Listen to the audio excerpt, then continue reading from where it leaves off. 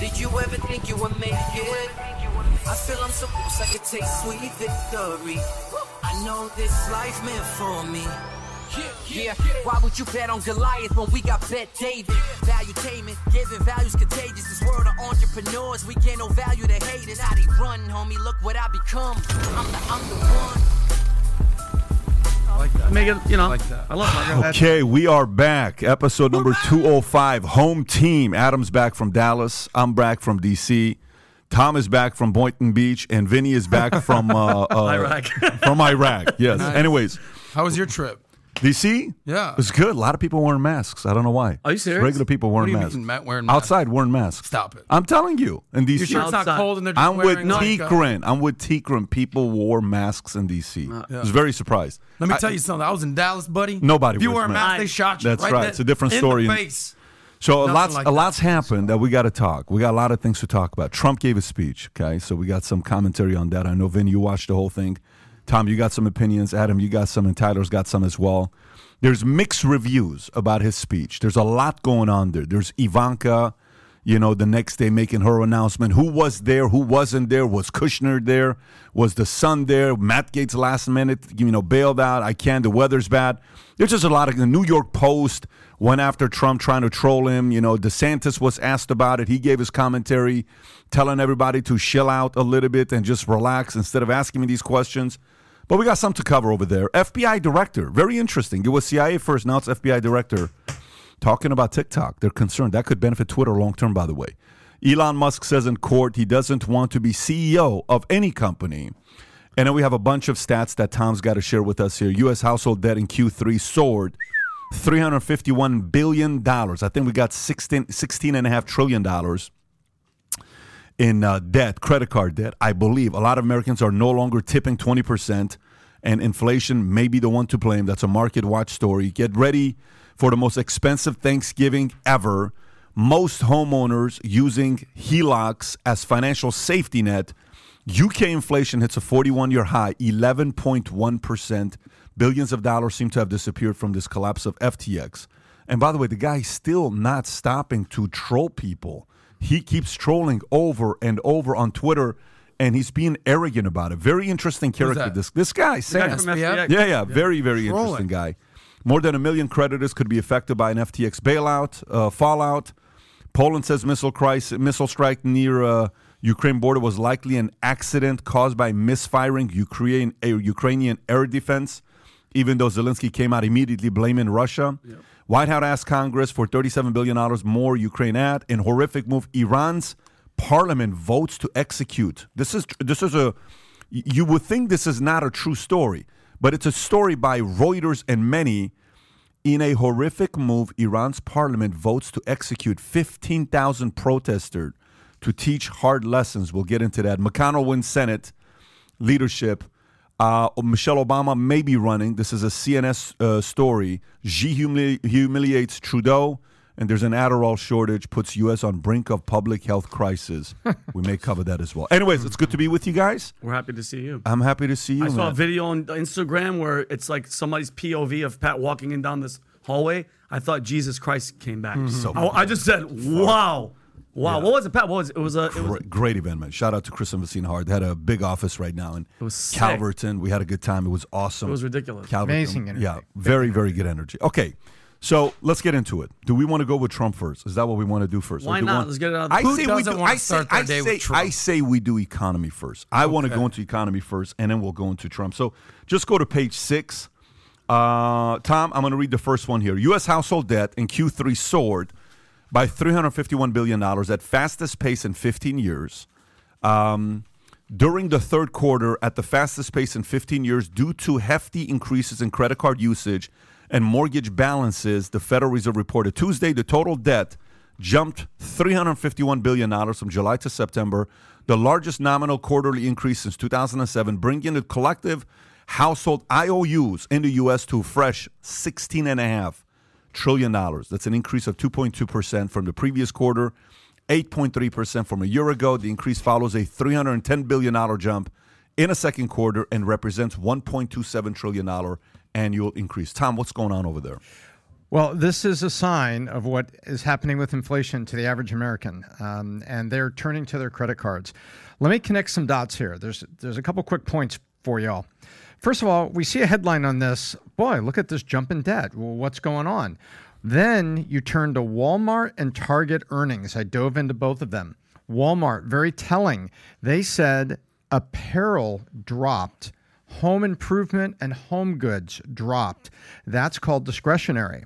And Goldman Sachs came out and said, we're seeing discretionary spending drop. We don't think interest rates are going to peak until May, where the Fed, they believe, is going to make it 5.25. So they're looking at a 0.5 point in December, 0.25 points to start the year, capping at 5.25 in May. Why is that important? Well, where's all this debt? It's on credit cards. So I went and looked up the Visa and MasterCard earnings from 3 weeks ago. Guess what? They're both up in the middle of all this. And they said consumer spending was strong, but even Visa said it's what they're spending on. They're spending on groceries. And when you dive into the Walmart story, it was very interesting. They said that there is a shift in proteins. Because remember, Walmart and Target compete, but Walmart is like 45% grocery and Target is not. Target's got sodas and chips and some groceries, but nothing compared to Walmart. So you would expect Target to be harder hit, if discretionary. So I looked it up. Guess what? They were. So Walmart is seeing people move to groceries. They have analysts and a lot of their customers, and they even said that by their analytics, $100,000 customers were moving to Walmart branded groceries for staples like flour. You know, like the generic Walmart brand on flour, baby formula, diapers. They said the Walmart house brands were doing better than the more premium price. And it's typically 10 to 20% cheaper. Is that a fair number to say? About Absolutely fair number. Yeah. Absolutely. So what we're seeing, this spending is saying that consumers are putting a lot of inflation on the credit card. Number one, it should, one man's interest is another man's EBITDA. Think about that, Pat. The interest on a credit card becomes EBITDA for Visa. That's a good point. And it showed up in their earnings report. You know, yesterday while I'm in D.C., I'm talking to a bunch of these folks, and I said, so let me ask you a question. What's the biggest thing you're concerned about? The room is about 70% women. You hear ladies saying grocery shopping has gone up. I said, what do you mean by it? Yep. Milk today, $5.29 to buy milk, and it was $3 last year. I said, what do you mean? Milk has gone up from whatever it was, $3 to $5.29. The first thing they talked about was milk. You have to. These are mothers, these are parents, these are sitting there saying what they're got to be doing with it. And by the way, when people start spending a little bit more on credit card, what is it saying to you? It's saying they kind of need it. It's emergency. A lot of people use their credit cards as a source of emergency fund, although emergency fund should be an emergency fund, not a credit card. So people are leaning towards credit cards. So it's going to be interesting what happens next quarter, because whether it's trending towards this happening more, but it's never good when you're seeing consumers leaning towards credent cards now. Adam, what do you got to say about this? Speaking of milk, you saw our friend Marcelo Hernandez on SNL this weekend on Weekend Update. He's like, milk? What are you, a baby? Who drinks milk? It was so funny. So shout out to him. But it's interesting because obviously Tom is very, very insightful when it comes to the macroeconomics. I always kind of, my expertise is more in the personal finance. What I love about saying personal finance, it's your money, personal finance. So it's interesting because in 2020 and 2021, Tom, you probably know the exact stats, but we saw that more people were getting out of debt, more people were saving, more people were reversing the trend of how much they're putting on credit cards and, stacking cash in the bank. And just like that, after all the stimulus, all the unemployment, back to normal. Like 2022, let's ball out. Let's go on vacation. Let's buy some milk. Let's get crazy here. So, at the end of the day, it comes down to personal finance and individual responsibility. When you got your tax refund and you got your stimulus and you got your, you made a little extra, you got your bonus, what did you do with it? Did you go on vacation? Did you save it? Did you actually pay down debt? Or did you kind of just repeat the same vicious cycle of paycheck to paycheck, debt accumulation? What's interesting is you're talking about credit cards, there's this HELOC story. And like the average credit card is 18, 19%. And then people are basically, if you own a home, obviously there's been great appreciation in your home equity and your home values.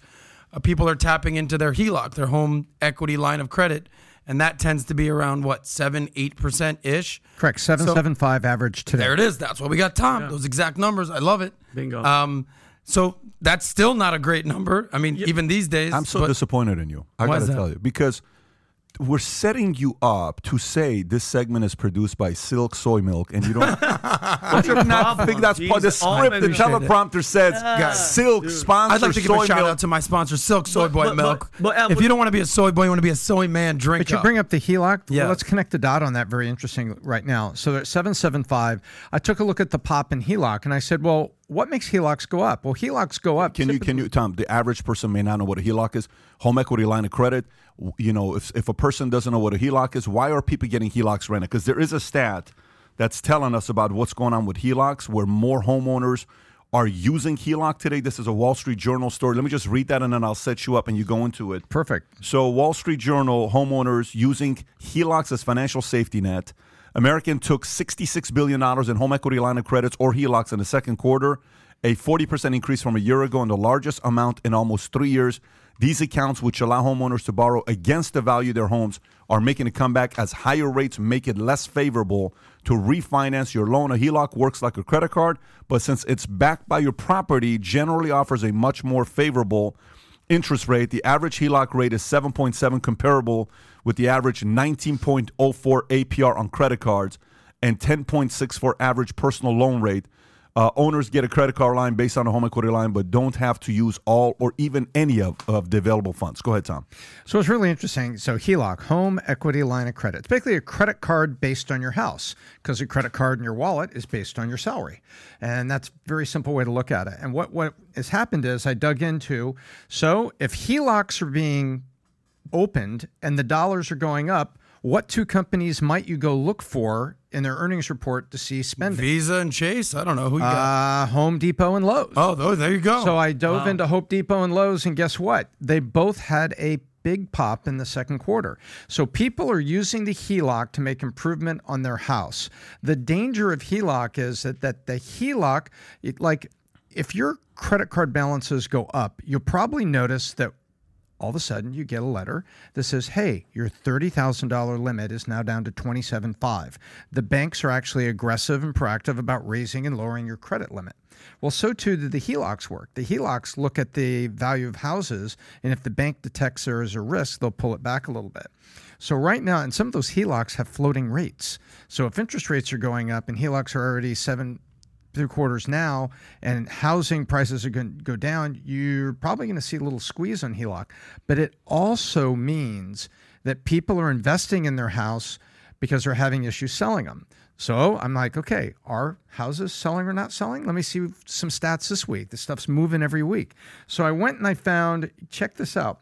Redfin, I think we covered this a couple weeks ago. Remember, they had this house flipping business. Hey, sell us your house. We'll flip it. We'll give you all this money, and then you can go figure out where you're going to buy an even more expensive house or rent. Good luck. Well, there is an example that was in there that was in Nevada, 7-year-old neighborhood outside Las Vegas. So this is part of the Vegas expansion. This is an old home, 7-year-old house. Redfin bought it in May for $610,000, 2 bedrooms, 2 baths. They put it on the market June 1st at $674,000. Redfin's thinking they're going to flip. It's been sitting for 140 days, and it's been reduced to $499, and it's still sitting. So I looked at that, and I'm like, okay, is this an outlier? Wait, let me recap this. They bought it for $610. They put it for $674. It's been sitting for 140 days. They put it now at $499. And it's still sitting, and it's in a 7-year-old neighborhood outside Vegas. And if you've been to Vegas, you fly in, you see all those neighborhoods where the working people in Vegas live. This isn't a middle of nowhere house. This is a suburban area that's relatively new. And that is a sign of what's happening. So back to HELOC. People are trying to improve their houses. They're doing some work. It's benefiting the stocks. So now, last point, let's go back to a week ago. You said, how is the economy so bad, but the market is up? Well, there's how Home Depot and Lowe's and Walmart are up because of credit cards and HELOCs. So how long can the market live on the consumers using other people's money they're turning into debt. We need one of those sounds where you press the button. What is it called? Those boards? Oh, a soundboard? Soundboard where it says "Wow." Yeah. That right there is. I've only been asking that for a few years now. Going back but to what Adam said, Adam, you're talking about the personal finance part and the people, and I get it. Like people that are in the cities and around people like you guys that we could talk to. But what do you say to the average Joe person that, like you said, like when the stimulus check and all the investments? What about the average guy in Montana that has a regular family that's getting their money and whatever, and then all this stuff is happening, and then like some of the Democrats, like Joy Reid's, like inflation. You guys are just coming up with that. You guys are watching news. What do you tell those people that are just living it day to day, and then now they're feeling it and it's coming? You know what I'm saying? There's so you're asking a personal finance, like how to handle your money? Or what's the question? No, not me personally. I mean, these guys, they're not. Some of the people out there, they're not investing. They're not in the market. They're just living their average lives, getting their Social Security and everything. But now everything is going up. Nothing's changing for them. Vinny, except Tom made a very, very good point right now. I think it's very important to emphasize what Tom just said. So, I remember when I was in trouble financially. I'm 22 years old, 23 years old. My credit card, I had $20,000 left in my credit cards. And I don't have a job. I don't have a way to pay my bills. I was paying my bills every month with credit cards. And it looked like everything was good, but I only had 4 or 5 more months like that. When the 5th month came, everything was done. My car got repoed, but I was parking it all over the place. This is 2000, okay? I'm parking my car in Granada Hills, a mile away behind the park to walk to my house, so you don't get repoed. So Galvin Ford doesn't come in. Yeah, thanks. Eventually, 90 days later, I turn my car in. I'm paying my phone bill in the following way. I'm calling Nextel, no joke, and I'm asking Nextel, what will $73 get me? How many days? I owed $1,500 to Nextel. I haven't paid my phone bill. They would say $73 will turn your phone on for 6 days. Can you do it for 10 days? They would say yes. I would negotiate paying phone payment by days. And I would pay $73 because I'm a salesperson. I need my phone. Every time people would call my phone and it would give that one weird message. You know what that message is?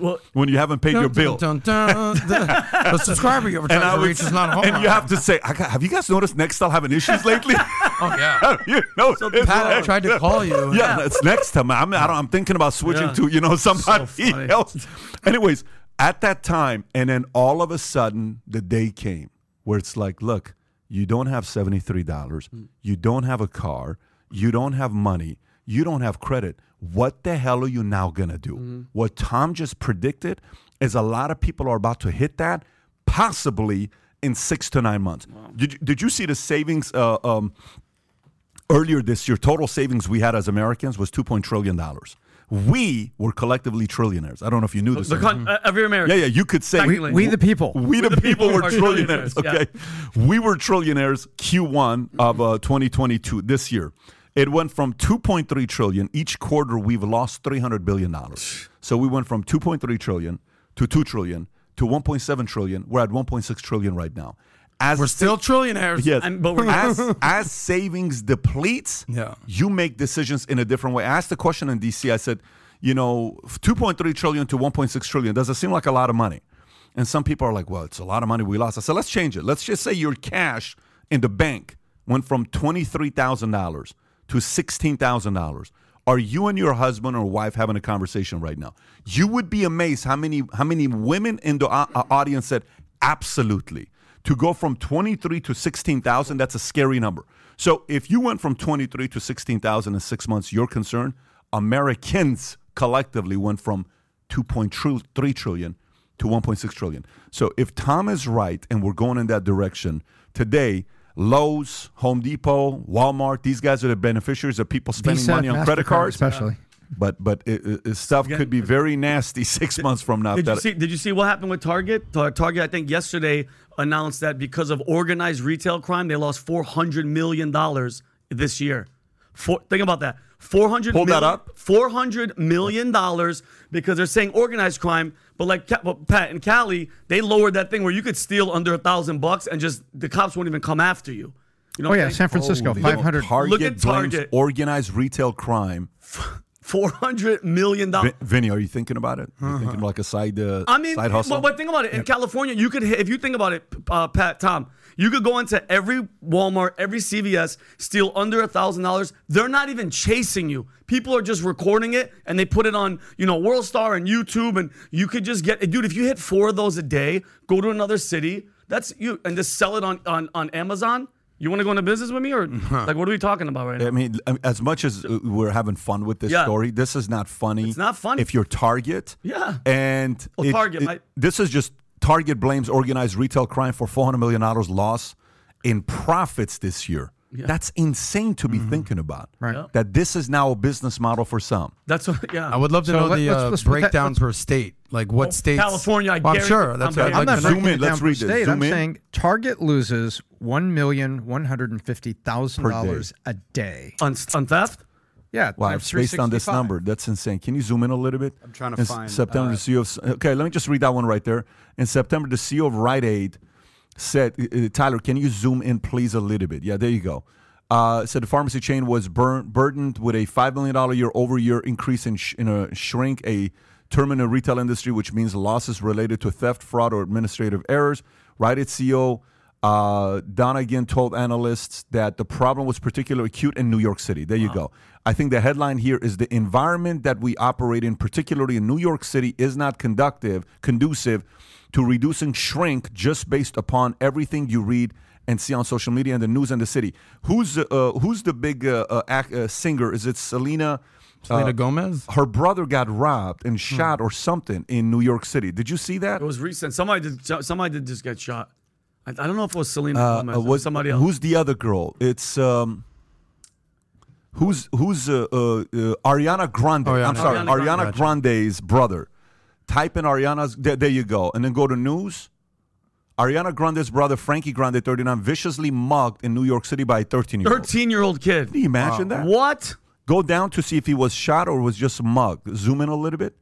Ariana Grande's brother, Frankie Grande, was viciously mugged by a 13-year-old punk. And another scene in Midtown Manhattan. Frankie's social media personality and a 39-year-old brother of popular pop star Avenue between 43rd and 44th Street around 6 p.m. It's not even dark yet. On November 9th, when he was attacked in front of Satin Dolls, Gentlemen's Club, and Sports Bar cops. His muggers, a 13-year-old boy and a 17-year-old, smashed Frankie in the back of the head, cops said.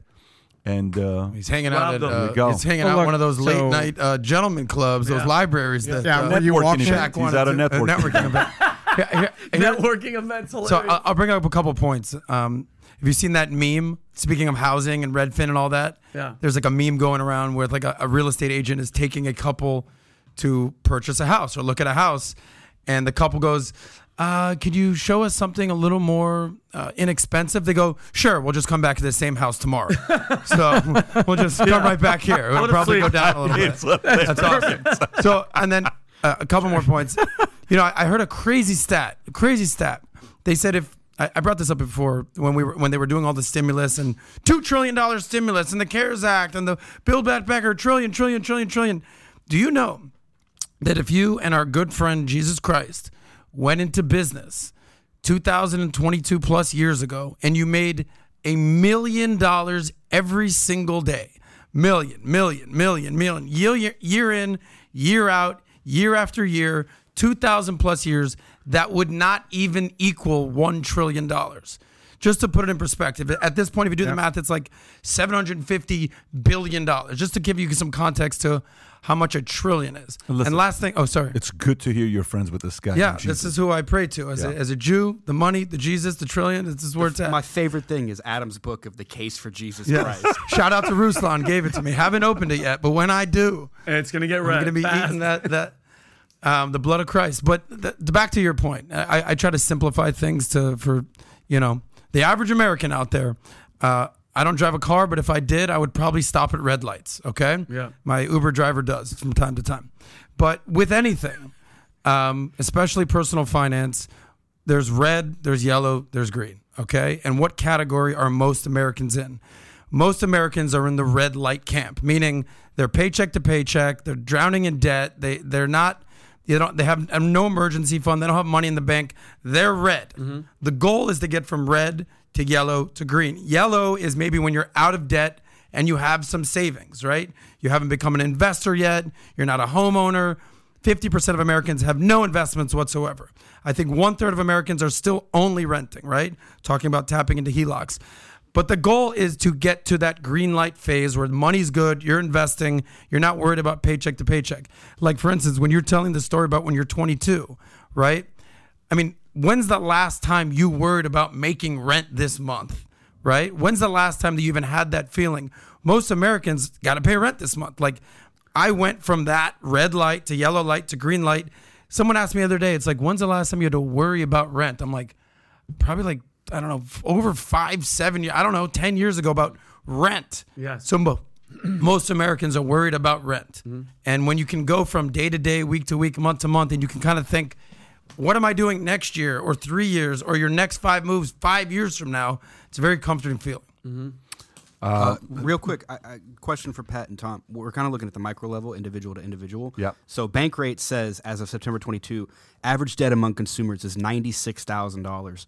What happens when you tie this into the national Does that debt include the clock? car? Yeah, no, that includes car, house, all of Everything. it. Across the board. What's the number again, Tom? $96,000. So $100,000 basically. Yeah. That the average American owes in debt. Correct. Including the average- mortgage. Yes. Correct. Yeah, Across of the course. board, $100,000. I'd like to know what it is without the mortgage. Debt clock has debt per taxpayer at $250,000. So you're now looking at $350,000 essentially in debt in total, right? How does this tie into the national debt? How do we dig ourselves out of this hole?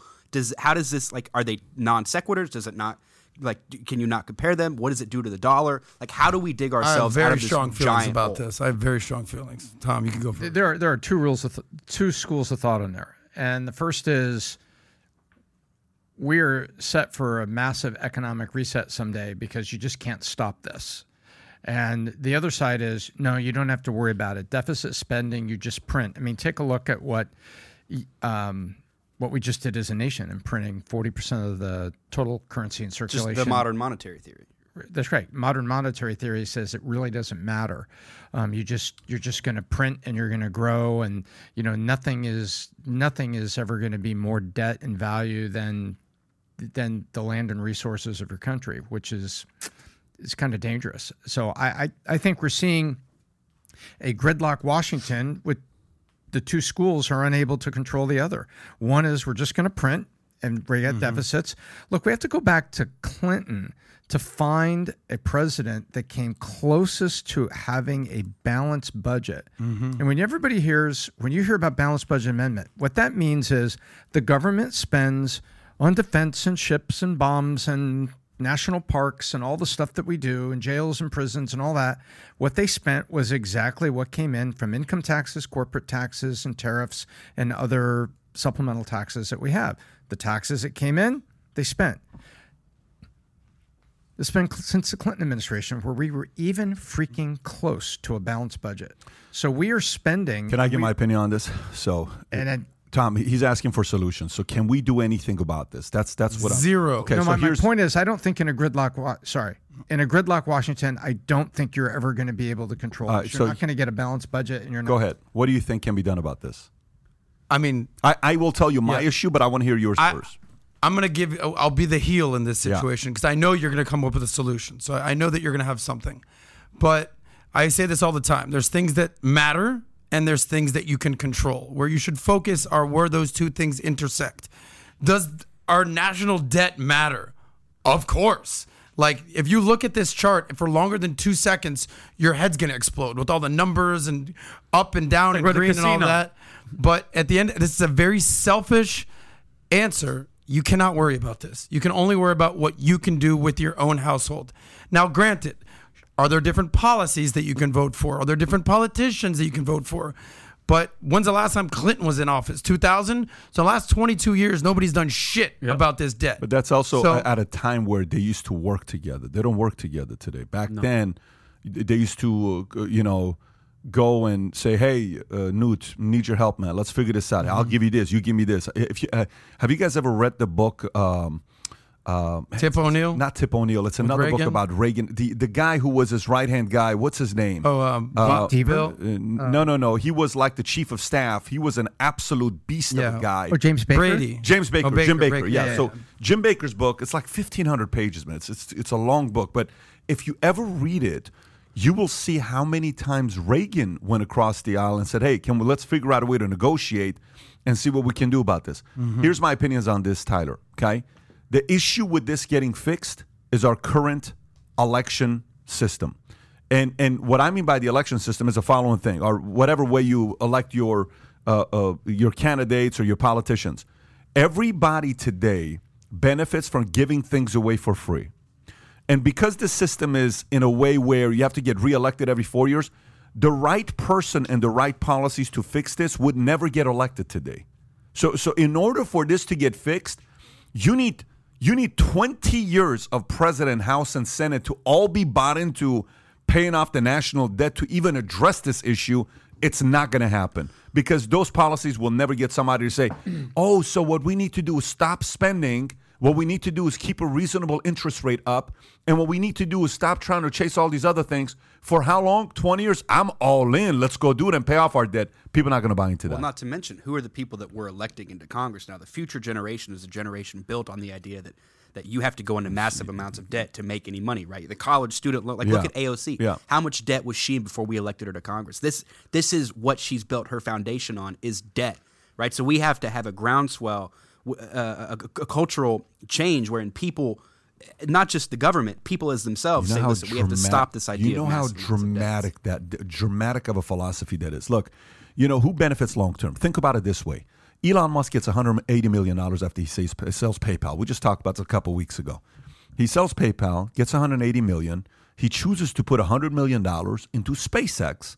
He chooses to put $70 million into Tesla. He chooses to put $10 million into the solar business that he has. Fast forward later, today he's worth $200 billion. One day he's worth $300 billion. One day he's worth $150 billion. Give or take, he's worth $150 to $300 billion, where he can say, I'll buy Twitter for $44 billion, and he can go out there and say, I'm buying the company. I'm going to figure out a way to buy it, right? Why did he do that? He's a long-term thinker. We have become such short-term thinkers that we just want to elect somebody that can solve our problems now. I want to drink a drink that's going to make me lose 10 pounds for tomorrow's party now. I want to take something in my body that my muscles are going to be 18-inch guns now. I want to buy a Bitcoin that's going to help me become a millionaire now. Everything is this now mentality. And unfortunately, we vote with now mentality. We buy with now mentality. We sell with now mentality. We build with now mentality. No one's thinking about delayed gratification. We do something in our house and some people say, is that the right thing to do as a parent? So if you come into my office right now, Dylan's got 40 gifts sitting in my office. He's got 40 gifts in my office, okay? Packed up, wrapped up. These are people that brought gifts over. Dylan's birthday was September 24th. Today's what? November 17th? What's today's date? Yes. November 17th. Yeah. Okay. So Dylan gets to open 10 gifts that he gets on his birthday. So people get 100 gifts that comes over. Pick your 10 gifts. He opens 10 gifts that night. Then the rest of the gifts go in my office. And if he's good, every week he gets to open up 3 to 5 gifts every week. You know how long those gifts last? That's great, dude. Those gifts last 6 months. So guess what happens? Every week he has to earn the right to open up a gift. That produces long-term thinking. We're not teaching long-term thinking. All we're teaching people is the opposite of delayed gratification, which is instant gratification, and we're addicted to it, unfortunately. Having said that, let's go into another thing that we're addicted to, which is Adderall. Yes. Adderall shortage puts U.S. on brink of public health crisis. This is an Axios story. Let me read this to you here with what's going on with this. The rise in demand of Adderall has triggered shortage of the drug, raising fears that some people can't get medicines they rely on, while many others may be misdiagnosed. A whopping 41.4 million Adderall prescriptions were dispensed in the U.S. in 2021, up 10% from the year before. Getting a diagnosis of attention deficit disorder, hyperactivity disorder, or ADHD, which can be treated by Adderall and other stimulants, got significantly easier during the pandemic. A wave of telemedicine startups hit TikTok and Instagram with advertisements suggesting that people should look into ADHD medication if they felt distracted. Do you guys have strong opinions on Adderall? If you do, I'm kind of curious to know. Does anybody here have strong opinions on Adderall? I mean, Pat, we're giving it to these young kids, and it's cocaine. Do you know why most kids are diagnosed with ADHD? Because they're not getting enough sleep. So what do? You prescribe with Adderall, and then you keep them up all night. Yeah, and Pat, mind you, I have every OCD. I have every 3-letter. I have HBO, TBS. I have every single OPP. 3-letter. But I'm I'm old school, and it was just, and Pat, my energy. I'm all over the place. Never needed it, never took it. But the people that I am seeing it on it, it's like my sister's on it, and she just retired, and it's seeing somebody that, like you said, it looks like they're on cocaine, and then when they don't have it, it's really, really weird to see that person. And like you said, it's just prescribed cocaine that you're eating instead of sniffing. I could start a podcast just talking about the generational impact of pharmaceuticals. If you go back into the 80s, and there are 2 drugs that were being prescribed by everybody's analyst, translation psychiatrist. Remember, psychologists won't prescribe, psychiatrists will. You need a psychiatrist. Yeah. And it was Librium and Valium. And there is a movie that was popular in the 80s. You can all look it up, find it on Netflix. I'm Dancing as Fast as I Can. And it was a story of a woman dealing with, Valium and Librium and things that were going on. Every generation has it, and you know what? Adderall is this generation. We are looking for exactly what you just said, Pat, the instant microwave solution to 18-inch guns or lose 10 pounds or suddenly feel good. No, calm down. Read a book. Don't be so digital media addicted. No, none of those things are likely. Get some sleep. No, none of those things are reasonable. Give me a pill. And this is the pill of our generation. It's horrifying. As a parent, I mean, you hear college. It's a joke within college kids in the meme world where it's like, got a big test tomorrow. Got to get my Adderall in and stay up all night and study and cram for the test. It's just kind of become a pervasive joke in the meme culture. But what I would do, like as a parent, like Tom, you've got girls in high school. Right? Yep. Pat, you've got kids in elementary school. I might have a kid somewhere in the You've got world. something somewhere in some I don't know. country. Like, God bless them if they're that's out there. concerning to me. I mean, if you're over 18, I'm very big on personal responsibility. Yes, there's an opioid epidemic. It's sad. It sucks. But, those are the choices you make. I'd be very concerned about what 14-year-olds are doing, what 17-year-olds are doing. If you got kids, if you're a parent with kids out there, this is scary to me because Adderall is very addictive, right? 100%. I mean, that's and then also what is very addictive is TikTok.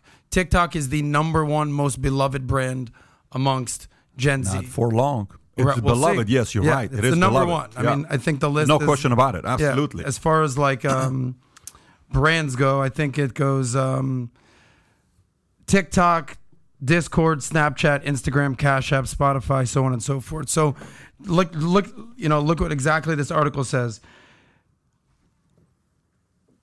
Got significantly easier getting an Adderall prescription got significantly easier during the pandemic as a wave of telemedicine startups hit TikTok and Instagram with advertisements suggesting people should look into ADHD medicine if they feel distracted.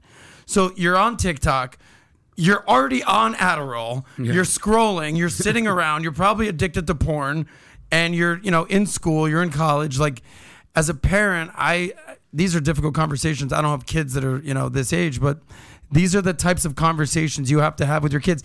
The difference today's parents is back in the day, a kid can go in his room with his phone or his iPad or laptop. Who knows what they can find out there? When we were growing up, I had literally a fucking black and white TV in my room, and I was thankful for it. Yeah, let me tell you what happened. So on Halloween, myself and this other family, we walk through the community, and the kids run around and they do trick or treat, and me and this guy have conversations together. Doctor, very successful. To say very successful, not with an M, with a B. They got a company with 7,000 employees. Family loves each other. Bunch of kids. They do very well. And we're walking, and all of a sudden, one of his kids comes right by us and in a car. Hey, what's up? Great. Awesome. And he says, he lost his technology privileges for 7 weeks. Wow. I said, really? How old is he? My 16-year-old son. Your 16-year-old son lost technology privileges for how long? 7 weeks. What's technology privilege? Just video games, phone. That's what he lost for 7 weeks. Why? How do you lose technology privileges in your house in 7 weeks? He said it's very easy. If you don't have a straight A, you lose technology privileges. You don't have a straight A. So I come back and I'm like, interesting. So watch what I do. Yeah. My kids are not in high school. So as a parent, I'm constantly looking to see what strategies of parenting works. I have my own philosophies that I lead people the way I do, and then I want to also learn from parents that do a great job. So I come to the house and I say, hey, Tico, Dylan, would you guys, I think I'm starting to think about maybe getting an iPhone for you guys. Oh my God, Daddy, that's awesome. This, that. So how do we do that? I mean, the conversation doesn't even start if you're not at straight A's, okay? So, come on, Dad. So you know what all night Tico was telling me about? How do I improve social studies? How do I increase? He's never coming. How do I improve social? I got to improve my social studies grade. How do I? Because in our house, math is like a regular thing. You guys know this. We do math like with our eyes closed because we love the game. And reading, all that stuff is natural to us.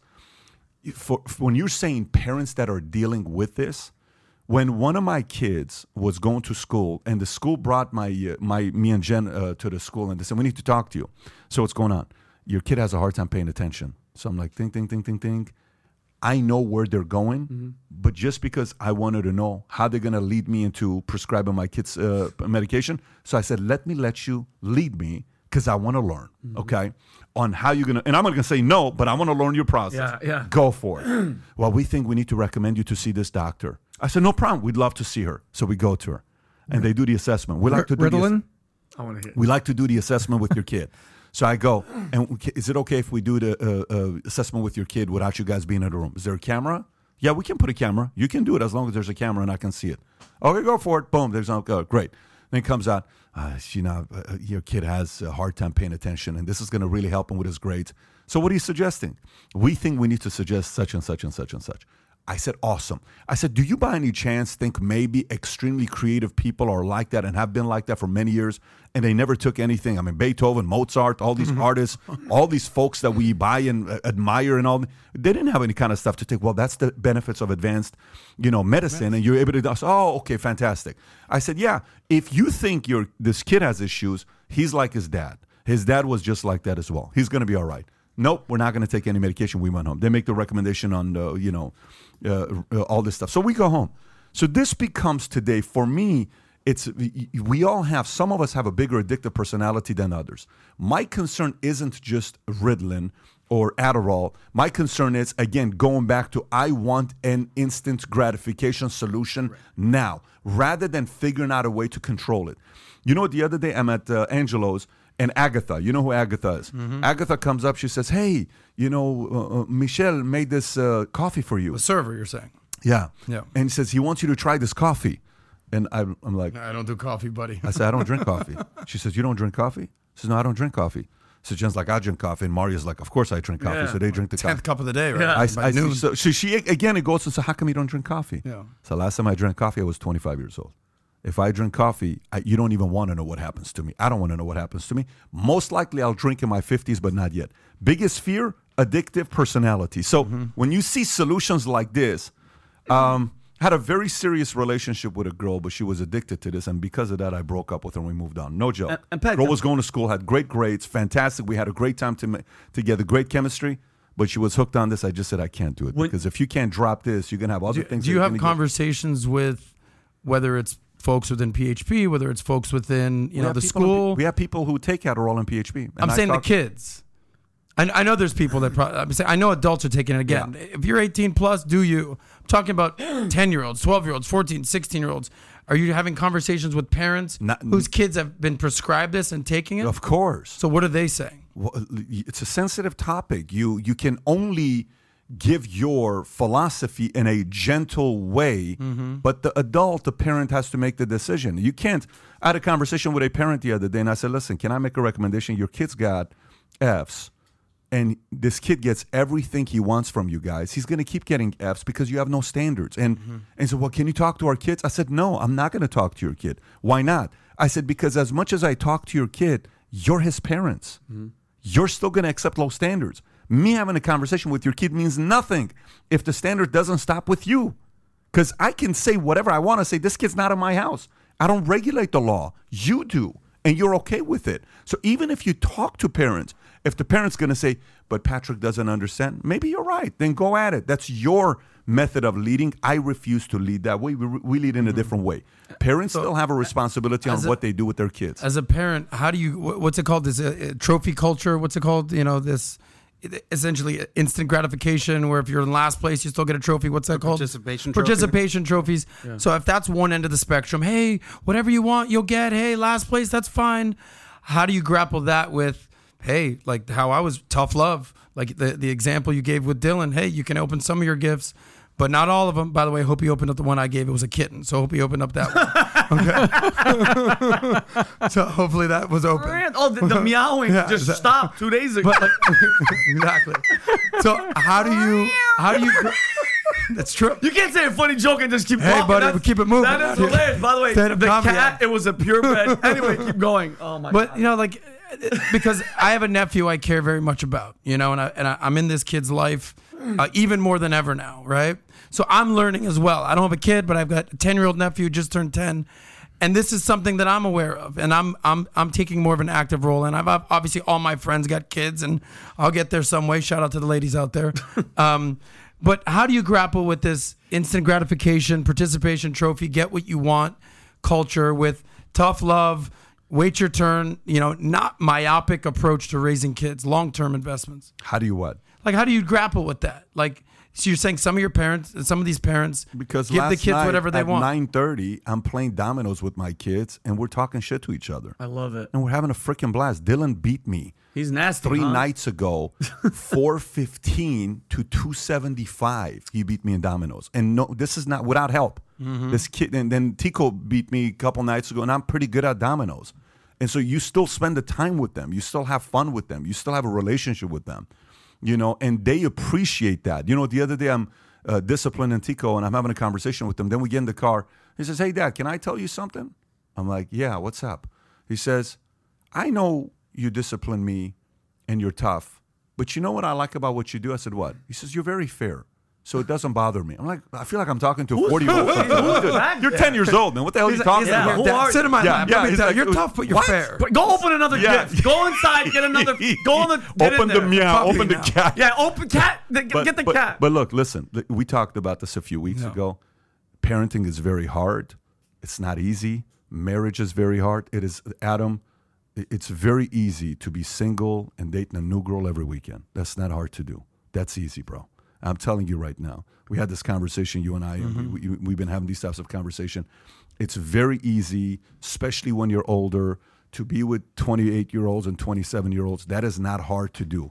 That is easy game.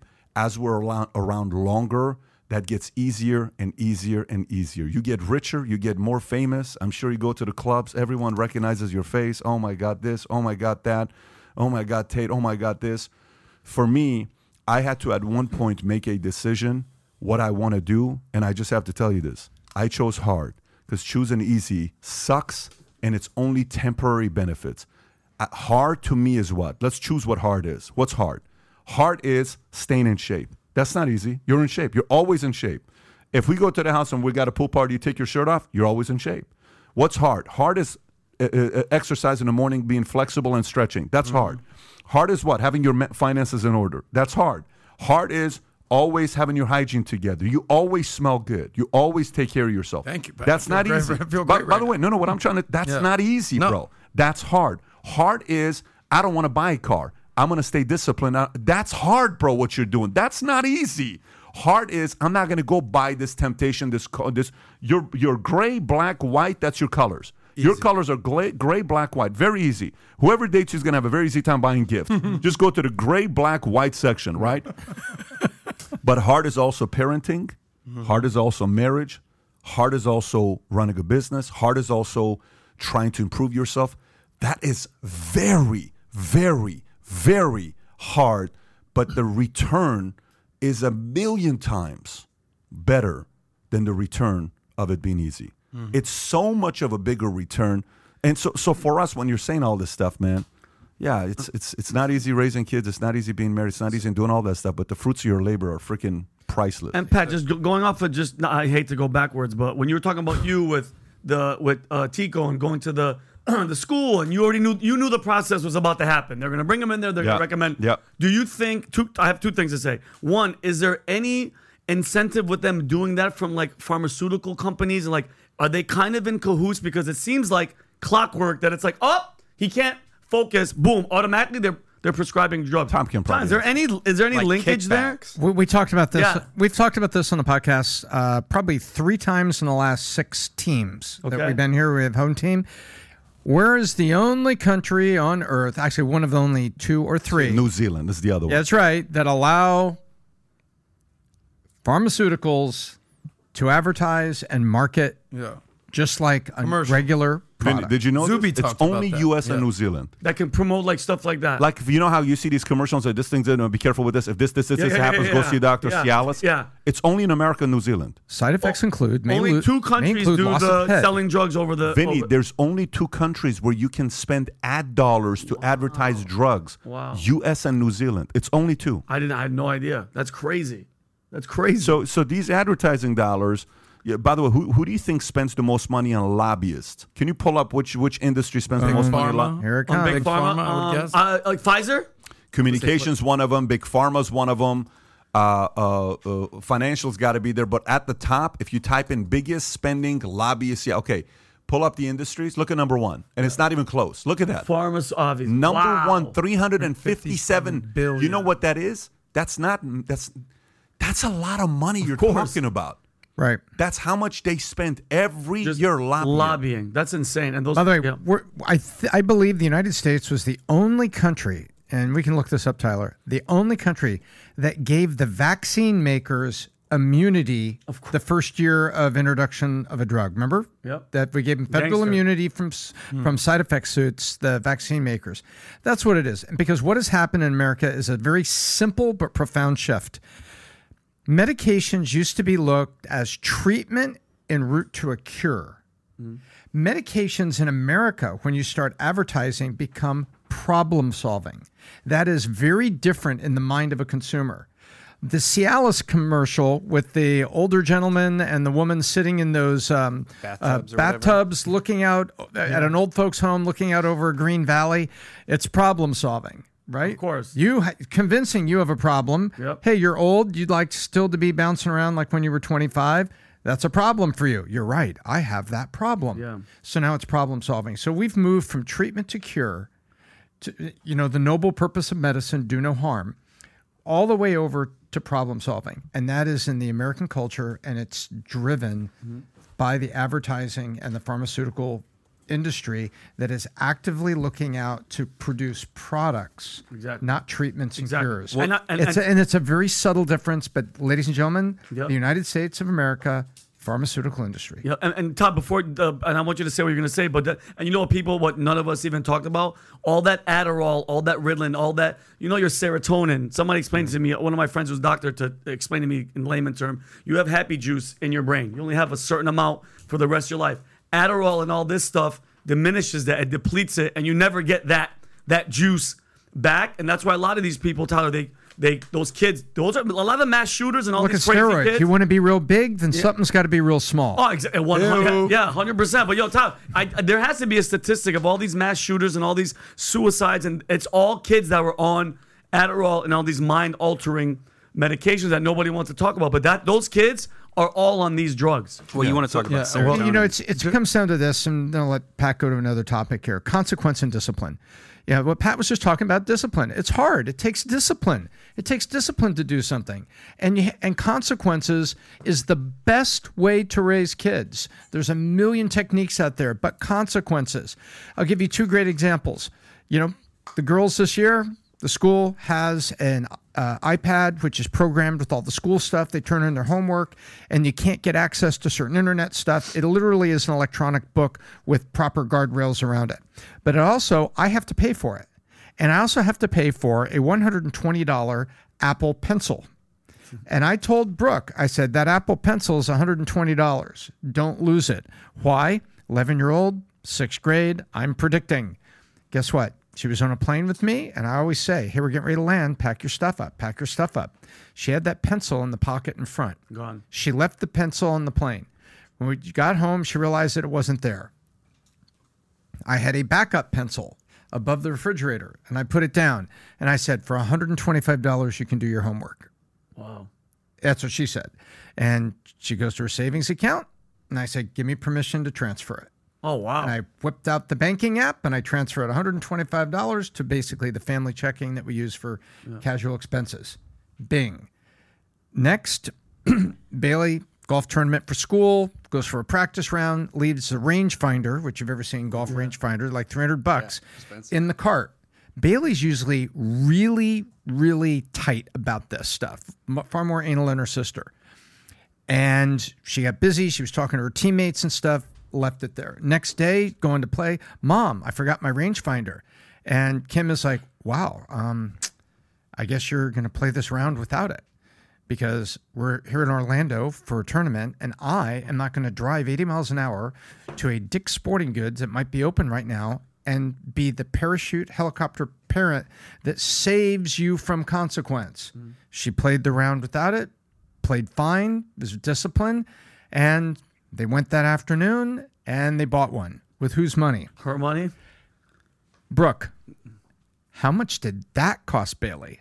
Listen to that statement. How much did that cost Bailey? Brooke knew the rule, right? Unfortunately, the pro shop calls back, hey, lost and found. They turned it in, got the receipt. She got it back. But the point was, at no point did Bailey think she was not on the hook for that consequence. It's tough to do, but you got to do it. You have to have the will to cause I want to do one last, and then we move on because we got a bunch of other stories. Go ahead, Adam. Quick point. I think, and I what Pat said was just so on point. I think what essentially we're talking about, especially with the medicine and the drugs, it's preventative versus reactive. You know, Bill Maher, you know, kind of his like awakening red pill was like during COVID, everything was like, you know, the vaccine, whatever was the easy fix. But what nobody talks about is get your fat ass out there and lose some weight. Get out and get some sun. Work out. Be healthy. Feel healthy. Get out there and play. The fact that they shut down parks was insane to me. Shut down beaches was insane to me looking back at it. Not to go all conspiracy theory on it, but like insane. But like physical, mental, emotional. When you're talking physical, we talked about steroids. Quick fix, take some steroids. It's a lot harder to get your ass in the gym every single day. Or like I do yoga every single morning and I stretch. It's a lot harder to do that, right? And you're talking about that's physical, mental. We talked about Adderall. It's a lot harder to sit down and buckle down and read and do what you got to do. It's a lot easier to just take some Adderall, boom, bang out 24 hours of study and take your test, sleep for a couple days. You know, and emotional. I mean, antidepressants, Prozac. It's a lot easier to just take a happy pill. Let's just keep everything. Butterflies are great. It's a lot harder to like look in the mirror and kind of improve yourself. So the harder things, like Milton Friedman talked about what's easy and hard when it comes to printing money, and he used the analogy of what alcoholism. It's a lot easier to take the quick fix, to take the pill.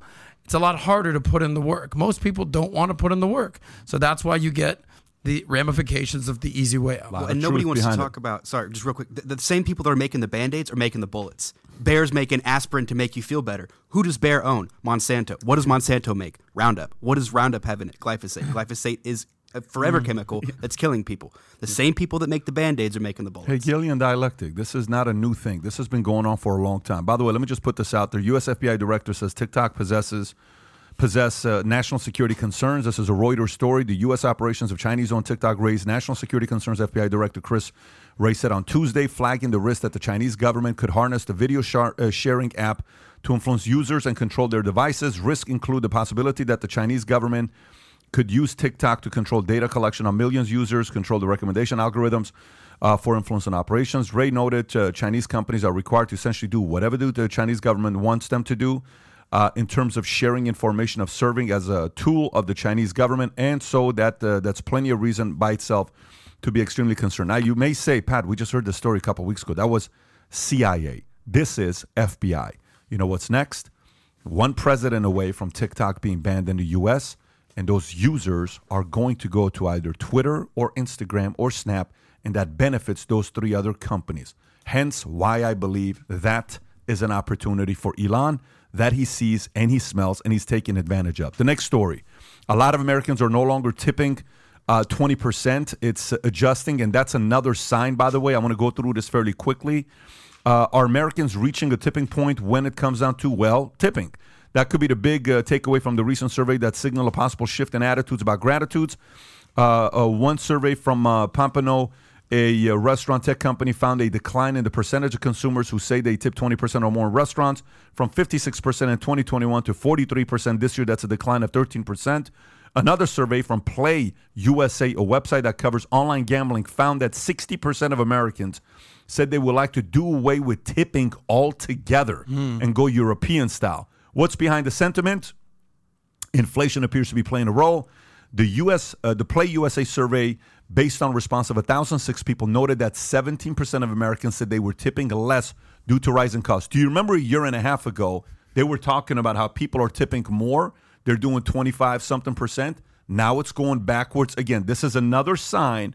Well, people are sitting there saying, okay, instead of tipping you $19, I'm going to only tip you $16. $3 may not seem like a lot of money, but they're actually thinking about it. Yeah, I mean, well, it kind of goes to the story about in 2020, more people were paying off debt. Now more people are accumulating debt.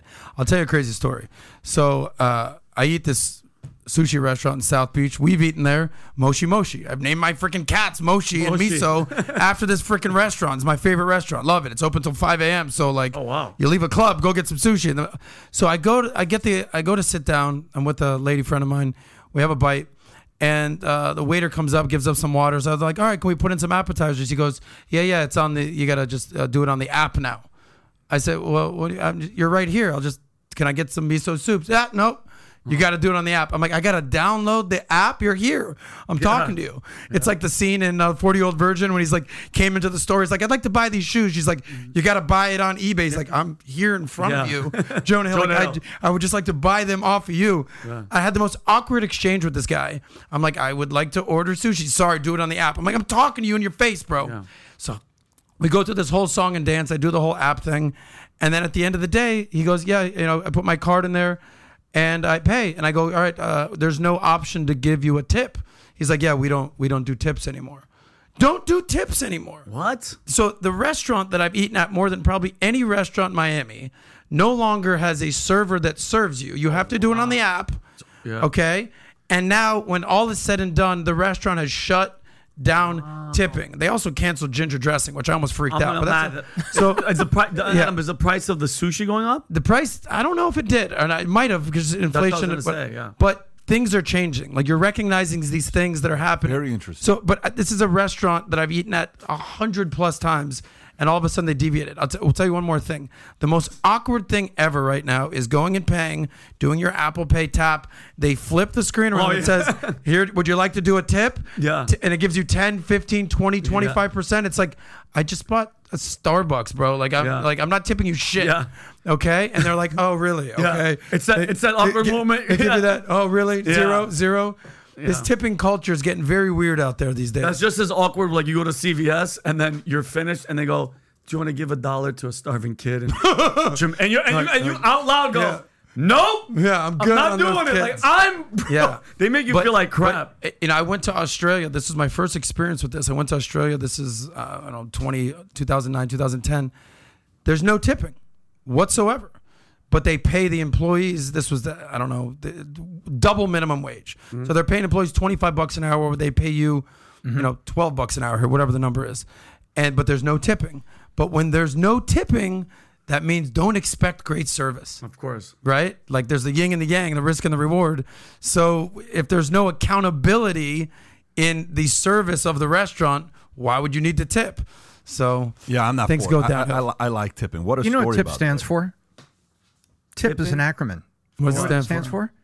To ensure prompt service. Oh, wow. It was given in advance. Wow. Oh, wow. That's great. And it's become a post-action. But prompt in service. The early days, it was to ensure prompt service. Well, you gave a couple dollars to get a table. It was to ensure prompt service. Wow. And then they appreciated that you pre-appreciated. That's awesome. About the tip. Well, I know, Vinny, you play a game, just a tip. Please. I know that's a game that you do. That's just a tip. Hey, by the way, if that tip was big enough for you, what Tom just said, give us a sub. Subscribe to the podcast at 500,000. We want to do a celebration.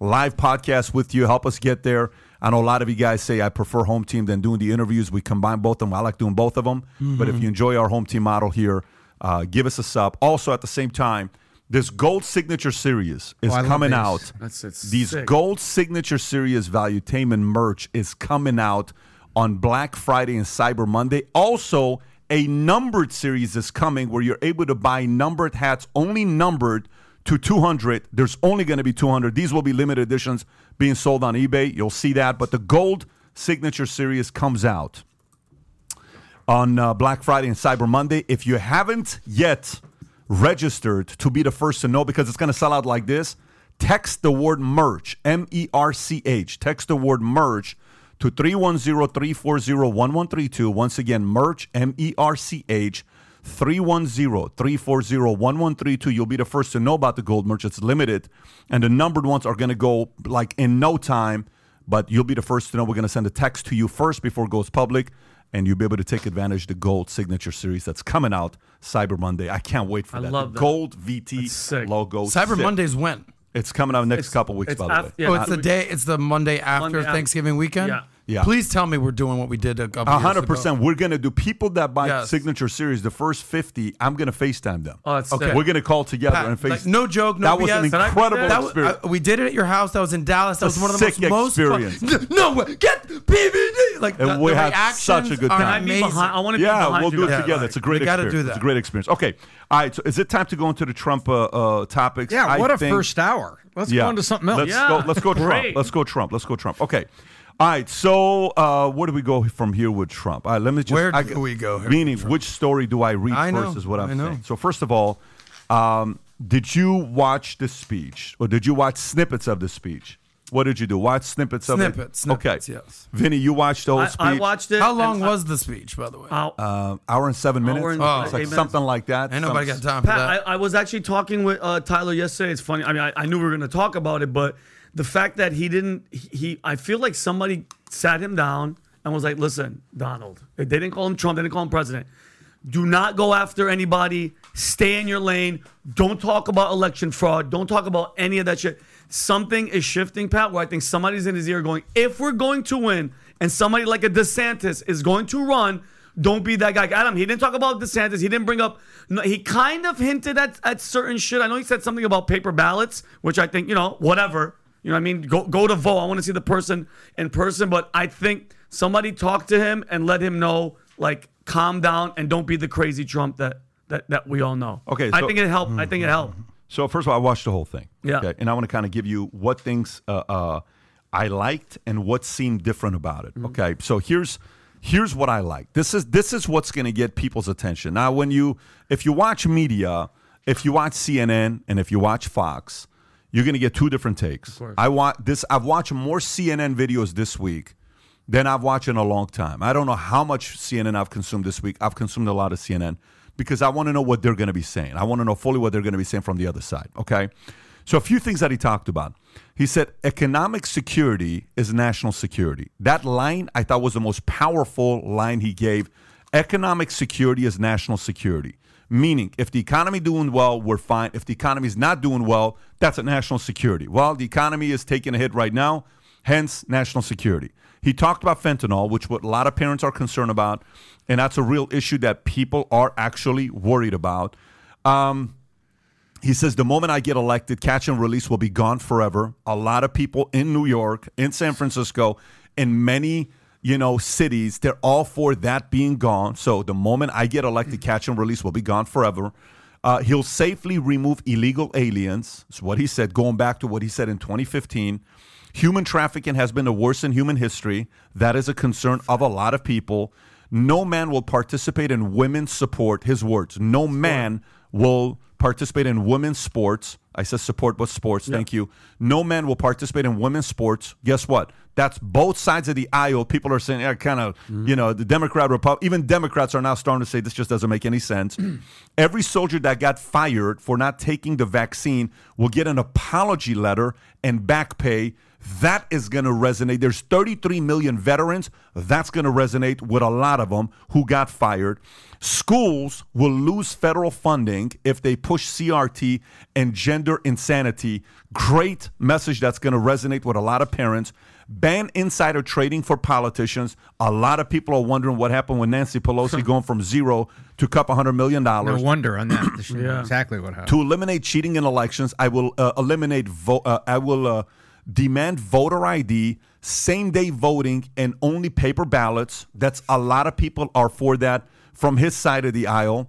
And then national greatness agenda, going back to it. Now, there's a couple different things. Those are the policies. For me, I like policies because that's how he won. So how he lost is when it's like, well, election this, election that, election that. That's how he lost. Denial. Okay. What do you mean COVID? I mean, COVID was. That's how you lose. Yeah, That's not the way to win when you're just talking about it's not fair, it's not fair, it's not fair. That's how Hillary lost the first time. Hillary's campaign was what? I'm with her. Yeah. Her whole campaign was around, let's have a female to become a president. People are like, look, I'm not with it, man. You're not that exciting, to be honest with you. You're whatever to me. You're just, I don't see any policies. It was only about, I'm with her. He's a bad guy. Vote for me. Mm-hmm. Versus Trump won because he actually talked policies. He went back to his playbook that worked, which is talking policies. Fentanyl policy, economic security policy, catch and release policy, illegal aliens policy, human trafficking policy, no men participating in women's sport policy. Every soldier that got fired get an apology letter for vaccine and back pay policy. Schools losing federal funding if they push CRTJ policy. Ban insider training for politicians policy. Demanding voter ID, same-day voting and paper ballots policy. All of these things are policy. Okay, so now let me give you the other side of it when I watched it.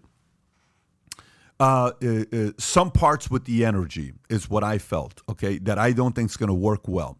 If you run angry doesn't work. When a sales leader is running angry, salespeople quit and they don't sell. Salespeople don't do well when the sales leader is angry. A man one time many years ago said this, and I thought it was a great quote. He told me, a man named Monty, that stuck with me till today. Very, very successful man out of Utah. He said, a little bit of fire in the house keeps it warm. Too much fire in the house burns the house down. Meaning, every once in a while, your kids need to know daddy's capable, but every 90 days. Mm-hmm. But if it's every day that you're raising your voice, then you're going to burn the house down. Mm-hmm. If a sales leader is constantly pissed off at his people, how come you're not doing this? How come I'm so disappointed? That's just too much. Every quarter when a sales leader is a little bit challenging and pushing his people, it's like, okay, cool. I can see that we have it. Trump cannot come out angry. It's not inspirational. He has to look like he's having fun. He has to look like it's like enjoying the process. He didn't look like he was having fun. That's one thing that I saw, where it seemed like it was just business, where in 2015, to me, he felt like he was having fun while he's doing it. And I understand it's serious. I understand this is not a fun. Politics is not fun. I totally get it.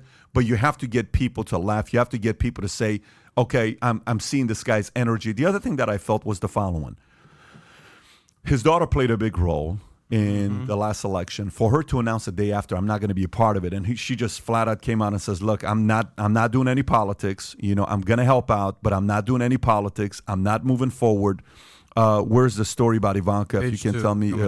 Page 4, 1/3. Yeah, if you want to read it, just read the She said, story. I love my father very much. This time around, I'm choosing to prioritize my young children and the private life we are creating as a family. I do not plan to be involved in politics, says Ivanka Trump. Now, that's one person that had influence over dad, where dad would actually pay attention. The main person. I agree. And then also her husband, Jared. Well, Jared may be involved. You don't know if Jared's going to be involved or not. And some people are saying he was present when the message was given. Some said he saw him. Some said they didn't see him. I don't know if he was there or not. And think about it, Pat. Think about it. Think about what her entire family went through for that 4 years. I mean, every time you saw her, it was something investigative. They're corrupt. They're, dude, at that point right now, she's like, I'm not doing this again. I don't think it has anything to do with her father. And that's obviously it does. But like with the media, and you already know what's going to start happening. Or it started. It's already starting. All the group chats from all my cousins and my friends.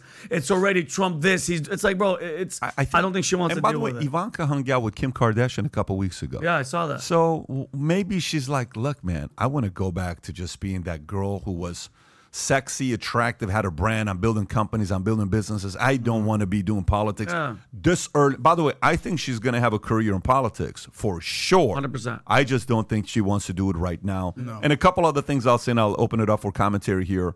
Here's the concerns, okay, where people are wondering if he can still win without the following. Number one, Steven Schwartzman just flat out came out and said, I won't be back in another Trump run.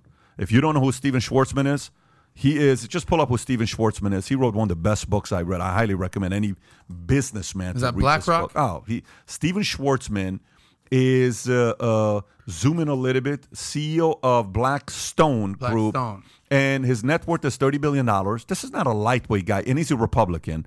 And he went against Obama. So this is not just a rhino Republican. This guy's a heavyweight, okay? So some may call him a rhino. I don't know if I would put him as a rhino. I just think he's a business guy that's saying, Trump, I'm not going to back up another one. Ken Griffin came out and called Trump a 3-time loser. They're wondering if Fox is going to support him with the Murdoch, backing him up every day, talking about him. Hannity did. I don't know if Tucker's going to do that. I don't know if others are going to do that. I think on Fox, they're split between DeSantis and Trump. So there are some that are just going behind DeSantis and they're public about it, and some that are still loyal to DeSantis, like a Hannity. I don't think Tucker's going to be one that's going to go and endorse 100% either, or he's just going to do his part. He doesn't have Twitter, so you have to keep in mind Twitter's not there. Ivanka's not going to be there this time around. Junior's still a part of it. He has a bunch of people that are going to be supporting, but not the same thing as he did before. And then last but not least, when you're going on a run and you're announcing a run, the run isn't being announced after a victory. The run is being announced after a loss. Mm-hmm. So they were expecting this speech to be a different speech, which the speech was, here's what we done, Kerry Lake, and we saw, and let me to Arizona and Nevada. And he didn't have that he was expecting to have when he gave that message. That is felt. And he said something jokingly at the end of it. It's like 55 minutes into it, where he says, yeah, can we have this person stand up? Hey, we have to give it up to the first lady. She's so amazing what she does. Sometimes I come home and she says, well, Donald, he says, don't talk to me. I'm not in the mood right now. He joked about it. Yeah. But it was actually a cool joke. I like it. It was fun. Where it humanized to say, yeah, you're actually willing to self-deprecate a little bit, because typically you don't hear the self-deprecation from this guy. And I'll finish it up with this. Okay, I'll finish it up with this. At this point, they asked DeSantis, what do you got to say about Trump? He says, listen, man, chill out. You guys got to chill out. This just happened. We're doing this. We're doing that. And he did take a shot as well, DeSantis. I don't know if you caught it or not, what DeSantis said. Tyler, did you catch what DeSantis said? He said, check the scoreboard. He says, look, I think what we need to focus on right now is the run in Georgia, the Senate run on Georgia, which Herschel Walker, Republicans have to do. He says, look, obviously it wasn't good everywhere across the board for Republicans. Florida was a different story than everywhere else for Republicans. That's a shot to say, my state, we all won. Yeah. The other guy, not everybody won. So we're going to see what's going to happen. That was indirectly a shot at 100%. Trump. I understand smack talk, and that was a bit of a subtle shot to say, my record is the following. Yeah. I don't know about the other guy's record. Here's my record. So and Pat, we'll see what's going to happen. Now, so question. So now Trump announced, because I don't really know the history of it, but like, when do other Republicans that are trying to run kind of step forward and they say, like, how long does that take? Does that take another year? Because Trump right now is off and running. And I saw some report that Obama on his second run had, I guess, only $60 million or something in donors. Trump has like 94%, or like it's ridiculous. So people to assume Trump's done. He doesn't have a chance, especially with DeSantis. Don't let the media lie to you, bro. Trump is in good shape, and he has a lot of people behind him. I'm just curious. So when would we hear if like a DeSantis is going to run? How long does that take? Here's the other part, though. Here's the other part where the question now is, why is he announcing so soon? Mm-hmm. So the reason why he announced so soon, one, hey, if he's running, they indict him. It's going to be like, look, they're trying to take me down. They're afraid of me. So some people are saying that's why he went too soon. The second thing is, it's not smart to go this early, because everybody else is probably not going to announce for another, I don't know, 6 to 9 months. 9 months, which means everyone else can watch to see how they attack Trump. So for 3, 6, 9 months, they're going to watch the media try to attack and destroy Trump. That's going to give so much intel for the next person that's going to be announcing to run. Because either this is going to be a great play that he made going early, or it's going to backfire because he went a little too early. That's the question a lot of people are having. Okay, can we make it just really fast? Can we make, like, let's set today's date. What's CNN stock at, or whatever the company is, and let's see how their ratings. Let's see how much it goes up, like from today up, because now that Trump is in, now let's see the shift, because he's going to save the channel. Who's the parent company? Time Warner, or who is it? Is it Time? Maloney, whoever Maloney is. iHeart. iHeart. But iHeart. Let's just go. All the viewers. Excuse me, Discovery. Yeah, it's Discovery. Is it? It's That's Discovery. the parent company of who owns Discovery? John Malone. No, what's the stock? What does it all come under? Yeah, I think Not it is Time Warner. I think it is. I think it's iHeart. So I guess it's Warner Bros. Warner Brothers. But I'm basically saying, look at their ratings right now. Watch how much they're going to go up from today, because he announced now it's going to be the Trump shit show. You'll see. I'm telling you. Tom, what do you think? I think somebody put a leash on him and gave him some really good advice, because I did not see it, and I want to go rewatch it so I can see all the emotional nuance that was in it. But I read the text and I said, this didn't seem Trumpian of the last 18 months. Trumpian the last 18 months was bitter, accusatory. I've been robbed, like a great player with a bad attitude that complains about the refs for the next 2 days of why they got eliminated in the championship. And then everybody forgets, well, then why did it come down to game 7? Why didn't you clean these guys out before 2 calls by a ref could take away your ring? I felt like it wasn't as Trumpian as we've seen in the last 2 years, but I agreed with you. I saw some things in there that I thought were, wow, that is a positive policy. That's a positive. I was thinking of platform, you put your planks in the platform to run. And I saw a balanced approach to build a platform trying to bring together the Republican Civil War on a lot of issues. I felt like there was a leash on him, but I didn't see the emotion behind it or the energy behind it. But I really felt, wow, this is not the bitter guy. So is the bitter guy gone? I don't think so. So somebody that he trusts talked him into or got his head around this line of discussion. But I want to go see all the emotional bits, and I want to watch the whole thing end to end. Tom, did he announce his, not to cut you off, did he announce his campaign manager yet? I know Lewandowski was one of the ones from the last one. I don't know about campaign manager. That'd be a good, I want to find out whoever that person is talking good. But I'm watching the comments here, and Chris made a really good point that I was going to make the same one. This is a campaign speech. What does he do in the rallies? Great. He's reserved. He's calm. He's collected for the campaign speech. Fantastic. I think that's great. What does he do in the rallies? What does he do if he's back on Chris Twitter? from Super Chat? Somebody just do what he's always done. Just a regular guy I was watching. You know what he's going to say? I happen to agree with that. I'm going to go after Fauci. I guarantee he's going to go off the rails. And you're seeing the Trump family come out. You're seeing former campaign staff. You're seeing former campaign managers. You're seeing former chiefs of staff. I think people are just kind of tired of the whirlwind that is Donald Trump. Yeah. That is a good question. What does he do, Pat, when he's got you pull energy from an audience, the audience throws energy to you, and then you energize, and then you extemporaneously go on? Does he go into, and Nancy Pelosi is a disaster? Does he suddenly go down or that something worse to Trumpian? But what's wrong with that? No, there's nothing wrong with that. Let's But just say, what's wrong with him saying Nancy Pelosi is a disaster? No. There's an audience that agrees with that. What's wrong with him saying what is the issue that he shouldn't do? Isn't that he should continue doing that? That's his brand. Correct. Like his brand is that.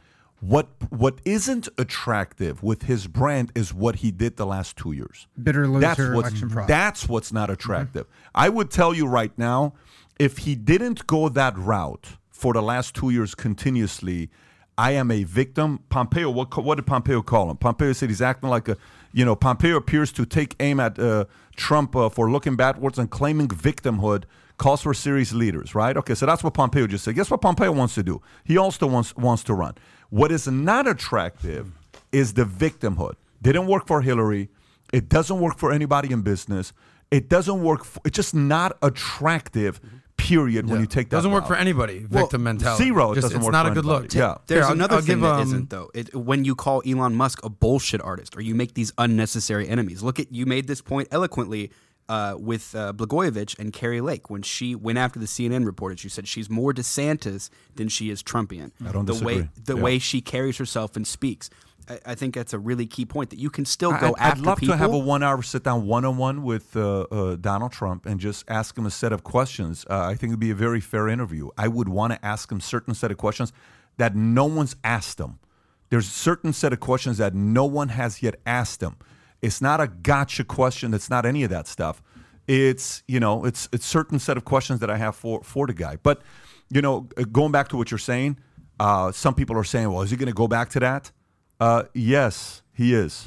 Yeah, so what do you think? And is that like a negative thing?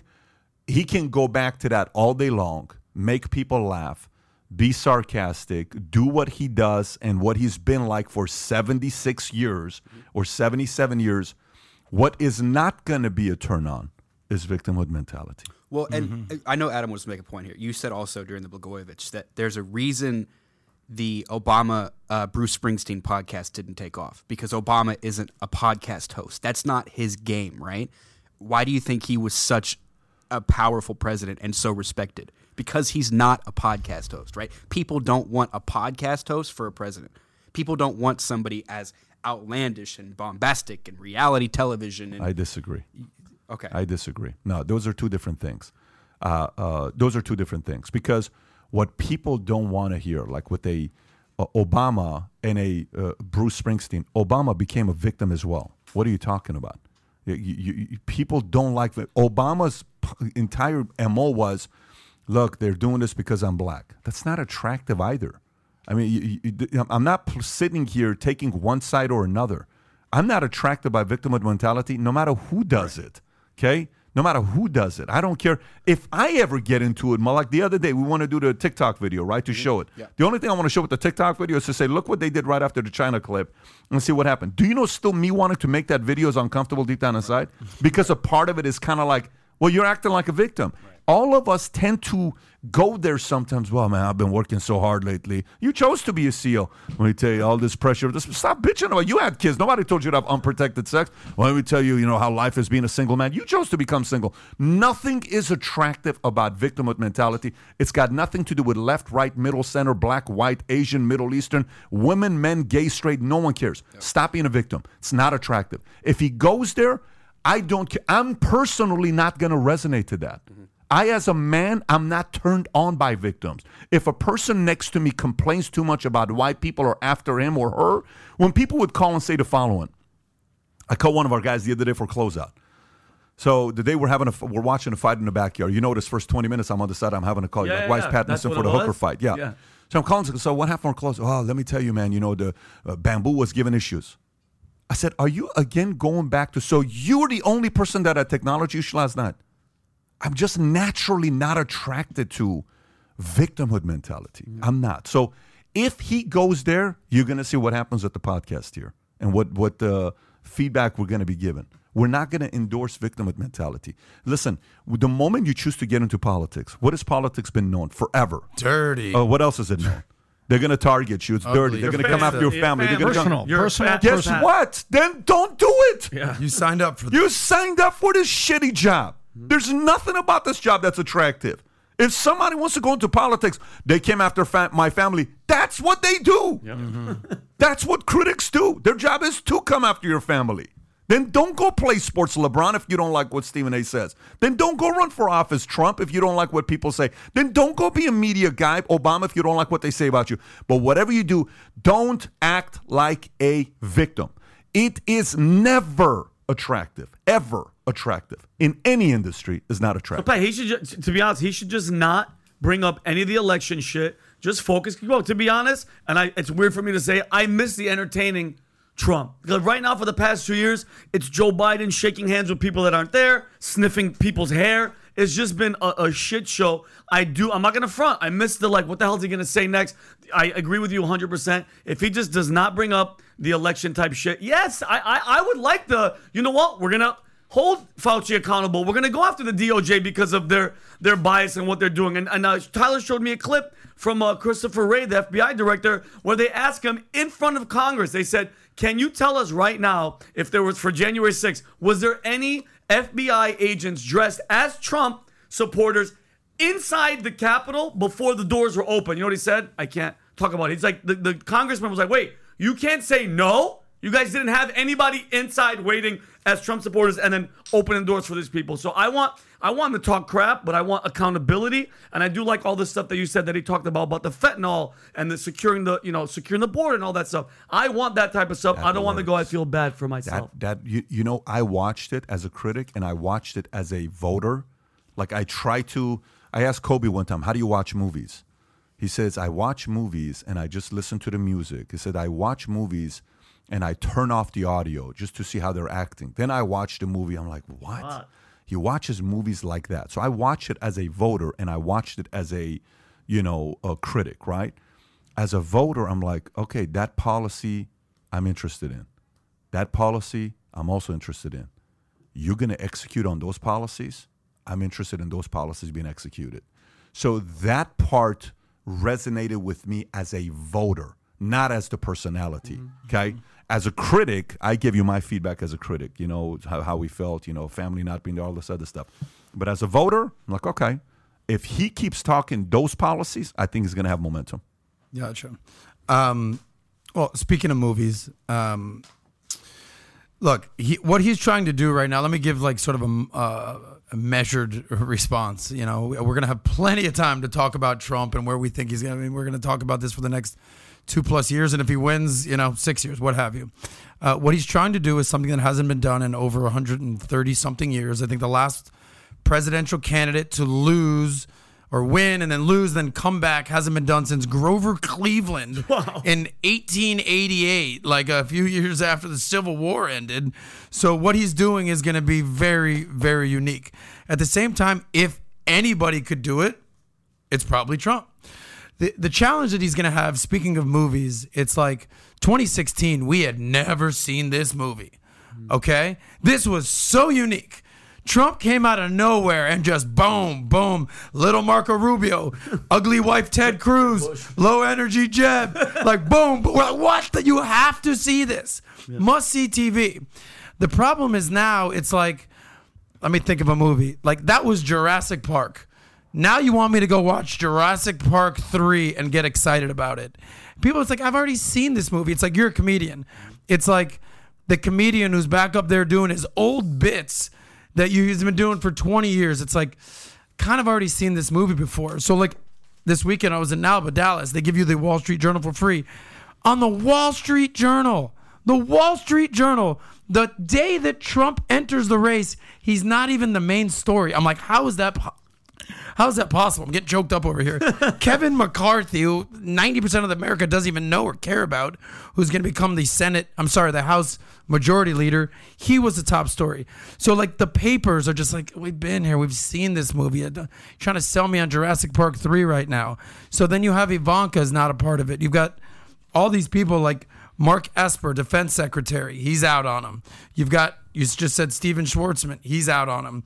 You've got Mick Mulvaney, who was his chief economic advisor, basically saying he's out. Who's the guy you mentioned that was his Secretary of State for a minute? Pompeo. He's out on him. So it's like, who is Trump's cabinet actually going to be? I'm wondering. Genuine question. But the story that we'll constantly have to talk about is, why is Trump running at this point?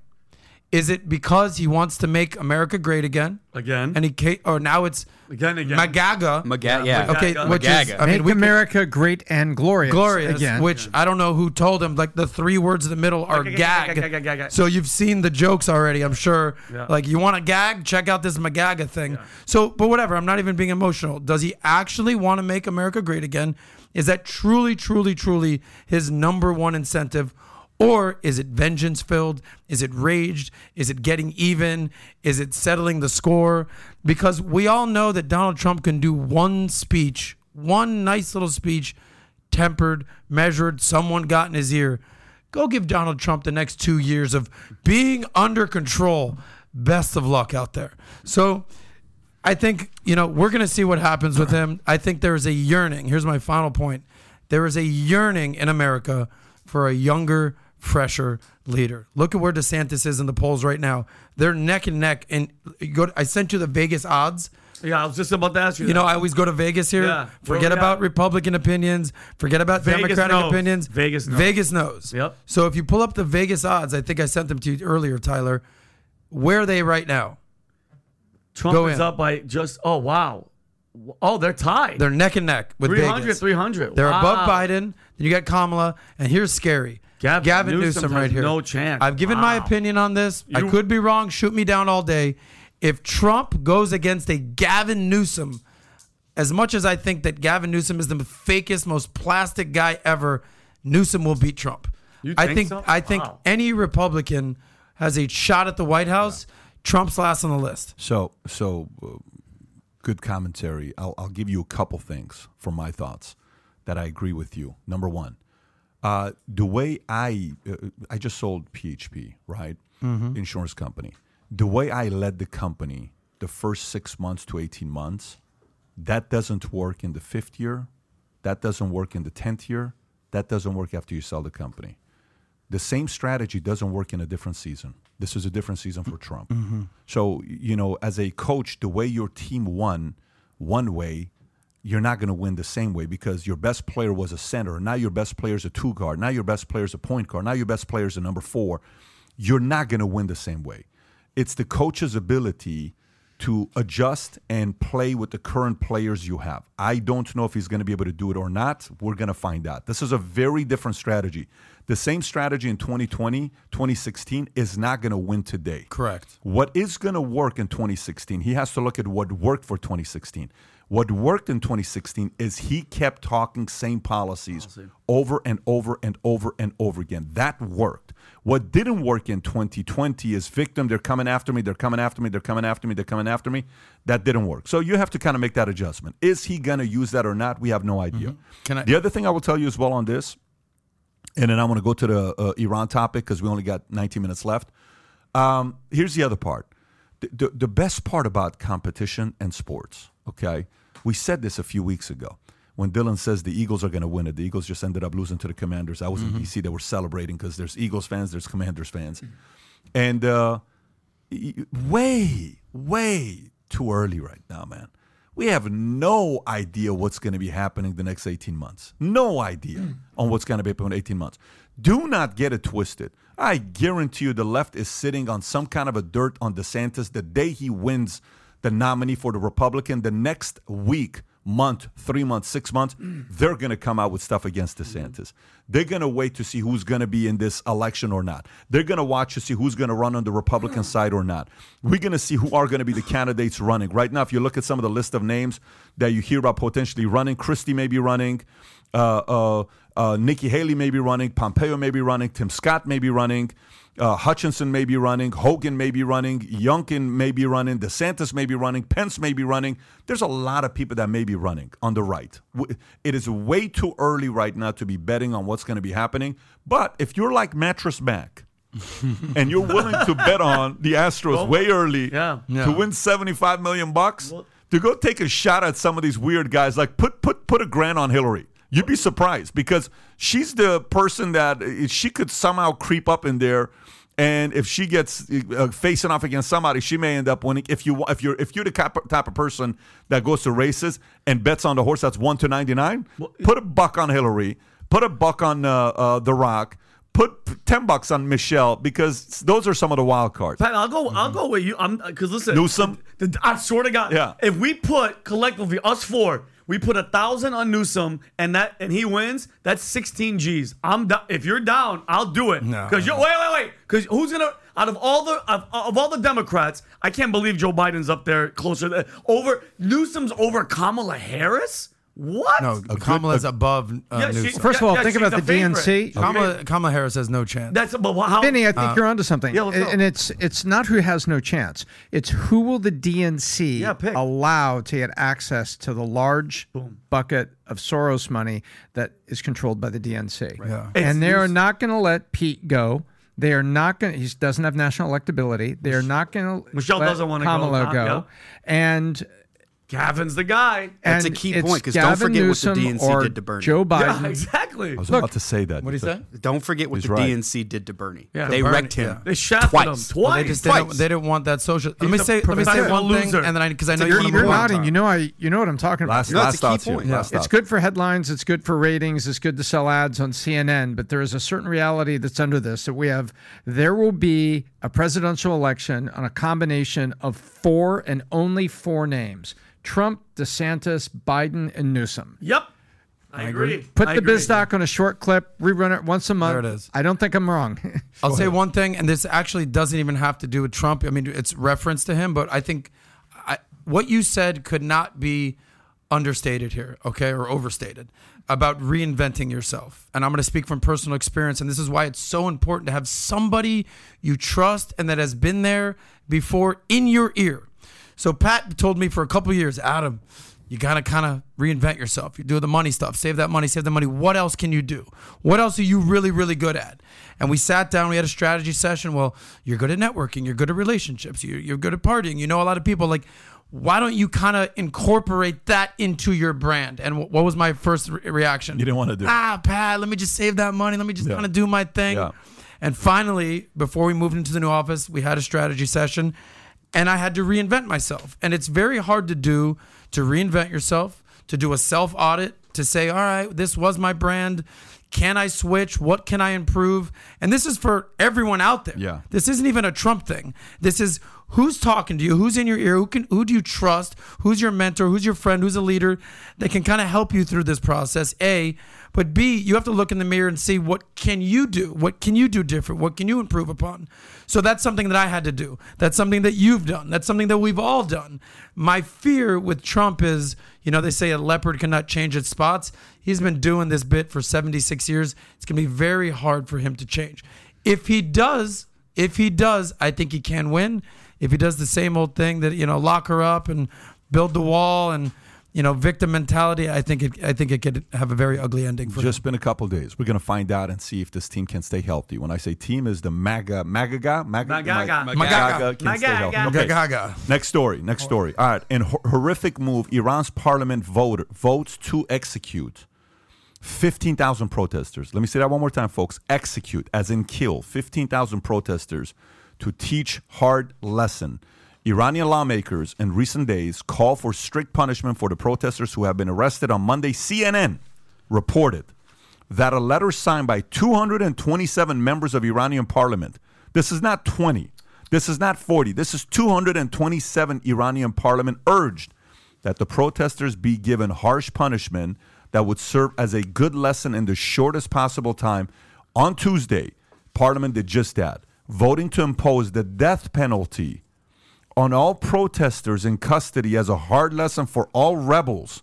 The majority in favor of the penalty was considerable, 227 folks out of 290 total members.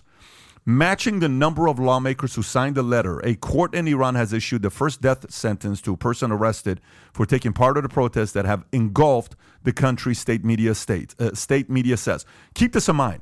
It's 220 out of 290, okay? This is not minority that's saying this. We're like, oh my God, they're so extremist. No. This is Iran's parliament, extremist, 227 victory over 63 to have 15,000 protesters be executed. So here's my concern. This is my concern. Human rights typically will be something where, Jimmy Carter's always been known as the human rights person. Oh, he ran on human rights. I'm a human rights activist. This is why I'm for Zelensky. Zelensky is the same person that came out and tweeted out in no time after the Poland story came out. And I don't know if you guys saw this, how opportunistic. He's starting to lose more and more credibility, by the way. Of course. He's doing this. He put it out saying, had a call with president, express condolences, president of Poland, expose condolences over the death of Polish citizens from Russian missile terror. We exchange available information, are clarifying all the facts. All of Europe and world must be fully protected from terrorist Russia. So let me get this straight. Had a call with president of Poland, expressed condolences over the death of Polish citizens from Russian missile terror. So he's already saying... Accused. Yep. Then he says, we exchange available information and are clarifying all the facts. Wait a minute. And what do you call that? An oxymoron? That's like a complete opposite of... Contradictory. So you're saying this, and then Biden comes out, hey, we need another $37 billion for Ukraine. On purpose. And then Iran just announced that they want to execute 15,000 people. What is U.S. going to do about that? If you're so concerned about human rights, this is an execution. This is not a bomb. This is not dying because of war. This is not soldiers dying because they're on front lines. This is protesters.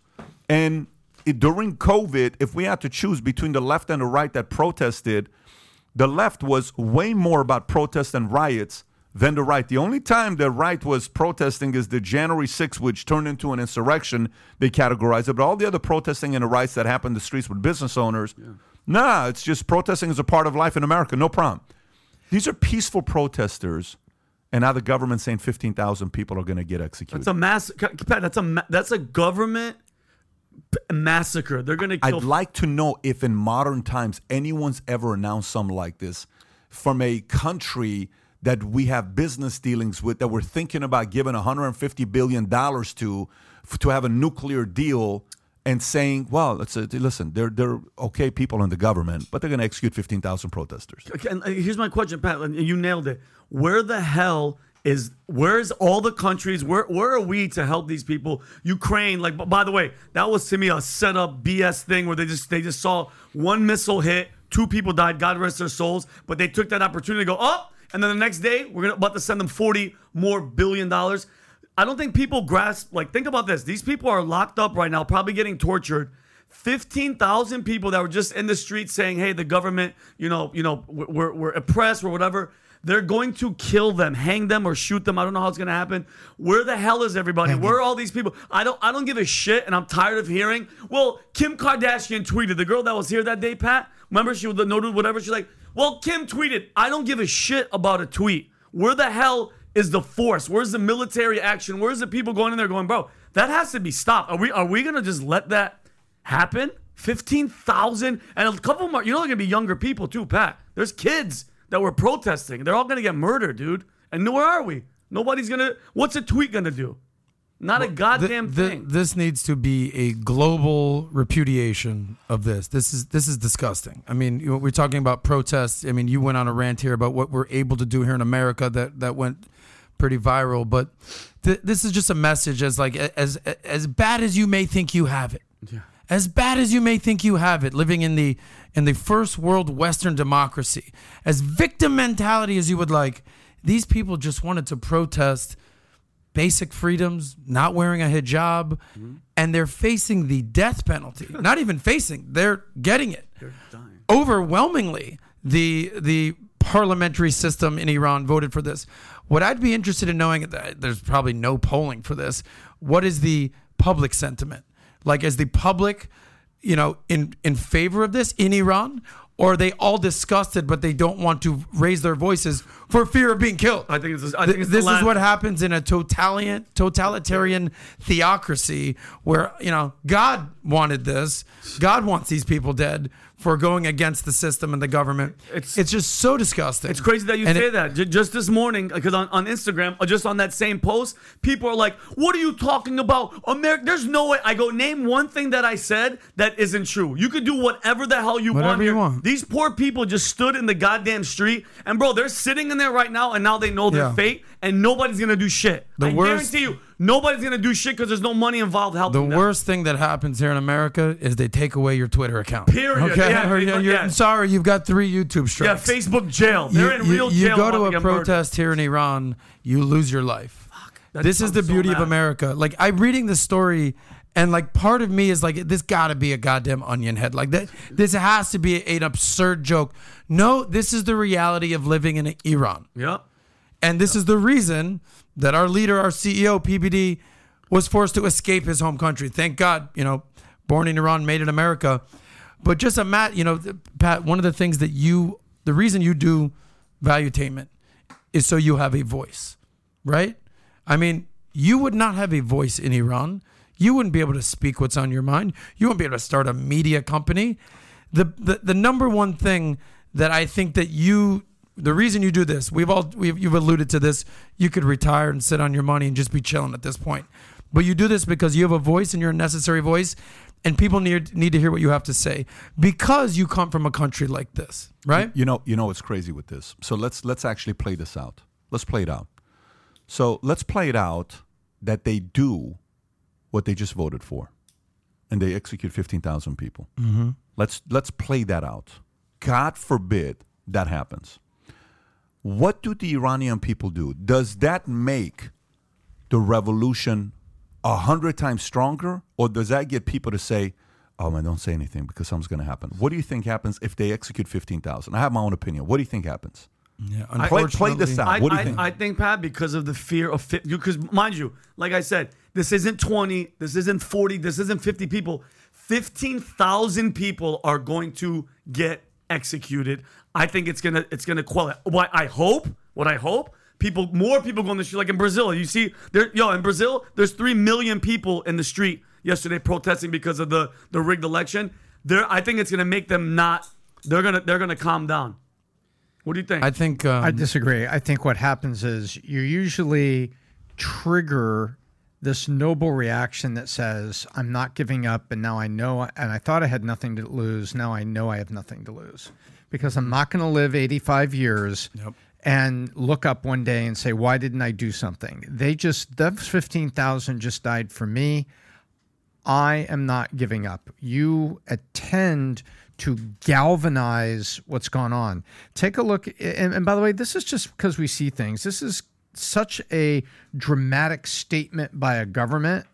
And PBD, you were asking, I haven't seen dramatic statements like this, but take a look at Darfur, right? What's been going on in Darfur? More than 15,000 people have died in Darfur. And you take a look at what's going on in Syria. I think over the last 10 years, more than 15,000 people have died in Syria.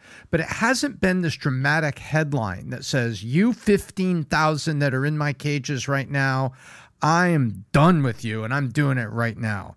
The West tends to watch things. I mean, this goes back to the Tutsi and the Hutu, if you know your African history, and how groups have exterminated each other on political or racial lines. And I've just never seen a government in the modern time say, the 15,000 that I have in prison, they're done right now. You've seen Syria. You've seen Darfur, that over time, rebels over here, 100 of them die, 150 of them die. The numbers add up. I've just never seen it like this. And I think what is about to happen, if they move on this, they are going to galvanize this revolution. We got 2 minutes left. I'll say one thing, 30 seconds. What do you think? Thanksgiving is coming up, and we're all going to be sitting at the dinner table having conversations with our family, and we joke, oh, don't talk politics at the dinner table. To answer your question, I want to know what those dinner table conversations are going to be for these 15,000 people's families having this conversation. And then their friends and family saying, did you hear about so-and-so? Obviously you know about so-and-so. And what happens at this dinner table will reflect upon what happens in the country. If there's people saying this is unacceptable and there's fighting and there's crying, but if there are people saying, hey, we can't do this, I don't think there'll be those types of conversations, but there'll always be government support in any theocracy like this. But those dinner table conversations are going to be very telling of what's going to happen moving forward. Those 15,000 people, how many people you think they're connected to? That's what I was just going to say that. So spread it out. Million plus people. So how many people love those 15,000 people? Right. What do you want to do? You want Millions. to do 10 times 50? You want to do 50 times 50? Their sisters, cousins, mothers, uncles. everything. Let's say 1 million people are tied to those 15. At least. Let's just say, right? Yeah. If 1 million are tied. If I all of a sudden think my life is no longer worth it, and at any point this can happen to me, you're going to see a different side of you. There's something weird happens when your life is like this. You can lose it. You fight in a different way. Your spirit your spirit completely changes when at any point this can happen to you. So I don't know. I God forbid this happens. I pray for this not to happen because this is a tragic event. But if Iran follows through with this, I think it's going to be mayhem to what's going to happen to them. People that are going to show up from places they've never, ever seen before. People who were not involved are going to get involved at levels they never seen before. It is not going to be a pretty thing for them to do. Mm-hmm. People like this don't make it. It's going to be catastrophic for Iran's government if they even think about doing this year. It's not going to be pretty. Anyways, we're at the end of it. Gang, if you enjoyed today's podcast, give us a sub. At 500,000, we're going to do a live podcast together and celebrate the milestone of collectively. Without you, this podcast wouldn't happen. I have a whole channel called Valuetainment with 3.5, 4 million subscribers and a bunch of other channels. We made this because we wanted to talk about current events and be a little bit more free to talk about the topics that we want. And somehow, whether you were a Valuetainer or not, you're here with us. We appreciate you being with us. We enjoy just as much as you're enjoying it. For those that do, whether we agree or disagree, I enjoy it, period. And reminder again, next week, not next week. What's the day after Thanksgiving? Is Thanksgiving next week or the following week? A week from today. Next week, really next week? Yeah. Week from tomorrow, Black Friday. Week so from tomorrow. next Friday, we are launching the Gold Signature Series of merch with Valuetainment Gold. And we're going to have the first ever numbered hats that's coming out. That's gold and navy blue with Future Looks Bright on the side. There's only 200 of those hats numbered. If you want to be the first to get this link to buy this merch, because it will sell out, and I'm going to call the first 50 orders. We're going to FaceTime and have a call together when you place an order and you buy the whole bundle. Text the word merch, MERCH. Tyler, put that in the comment, in the chat, in the description. Text the word merch, MERCH, to 310-340-1132. Once again, 310-340-1132 to be the first to get the details on the merch. Tomorrow we got podcasts. We got a lot of other stuff coming on. I think tomorrow's a Mike Rowe, if I'm not mistaken. Is it tomorrow or next week? Tomorrow's Mike Rowe. The following week on November 22nd, I'm bringing 3 different people who have all written a book on what happened to John F. Kennedy, and we're going to debate what happened to John F. Kennedy assassination. You don't want to miss that podcast, and we got a lot of other surprises coming soon. Have a great one, everybody. Take care. Bye-bye.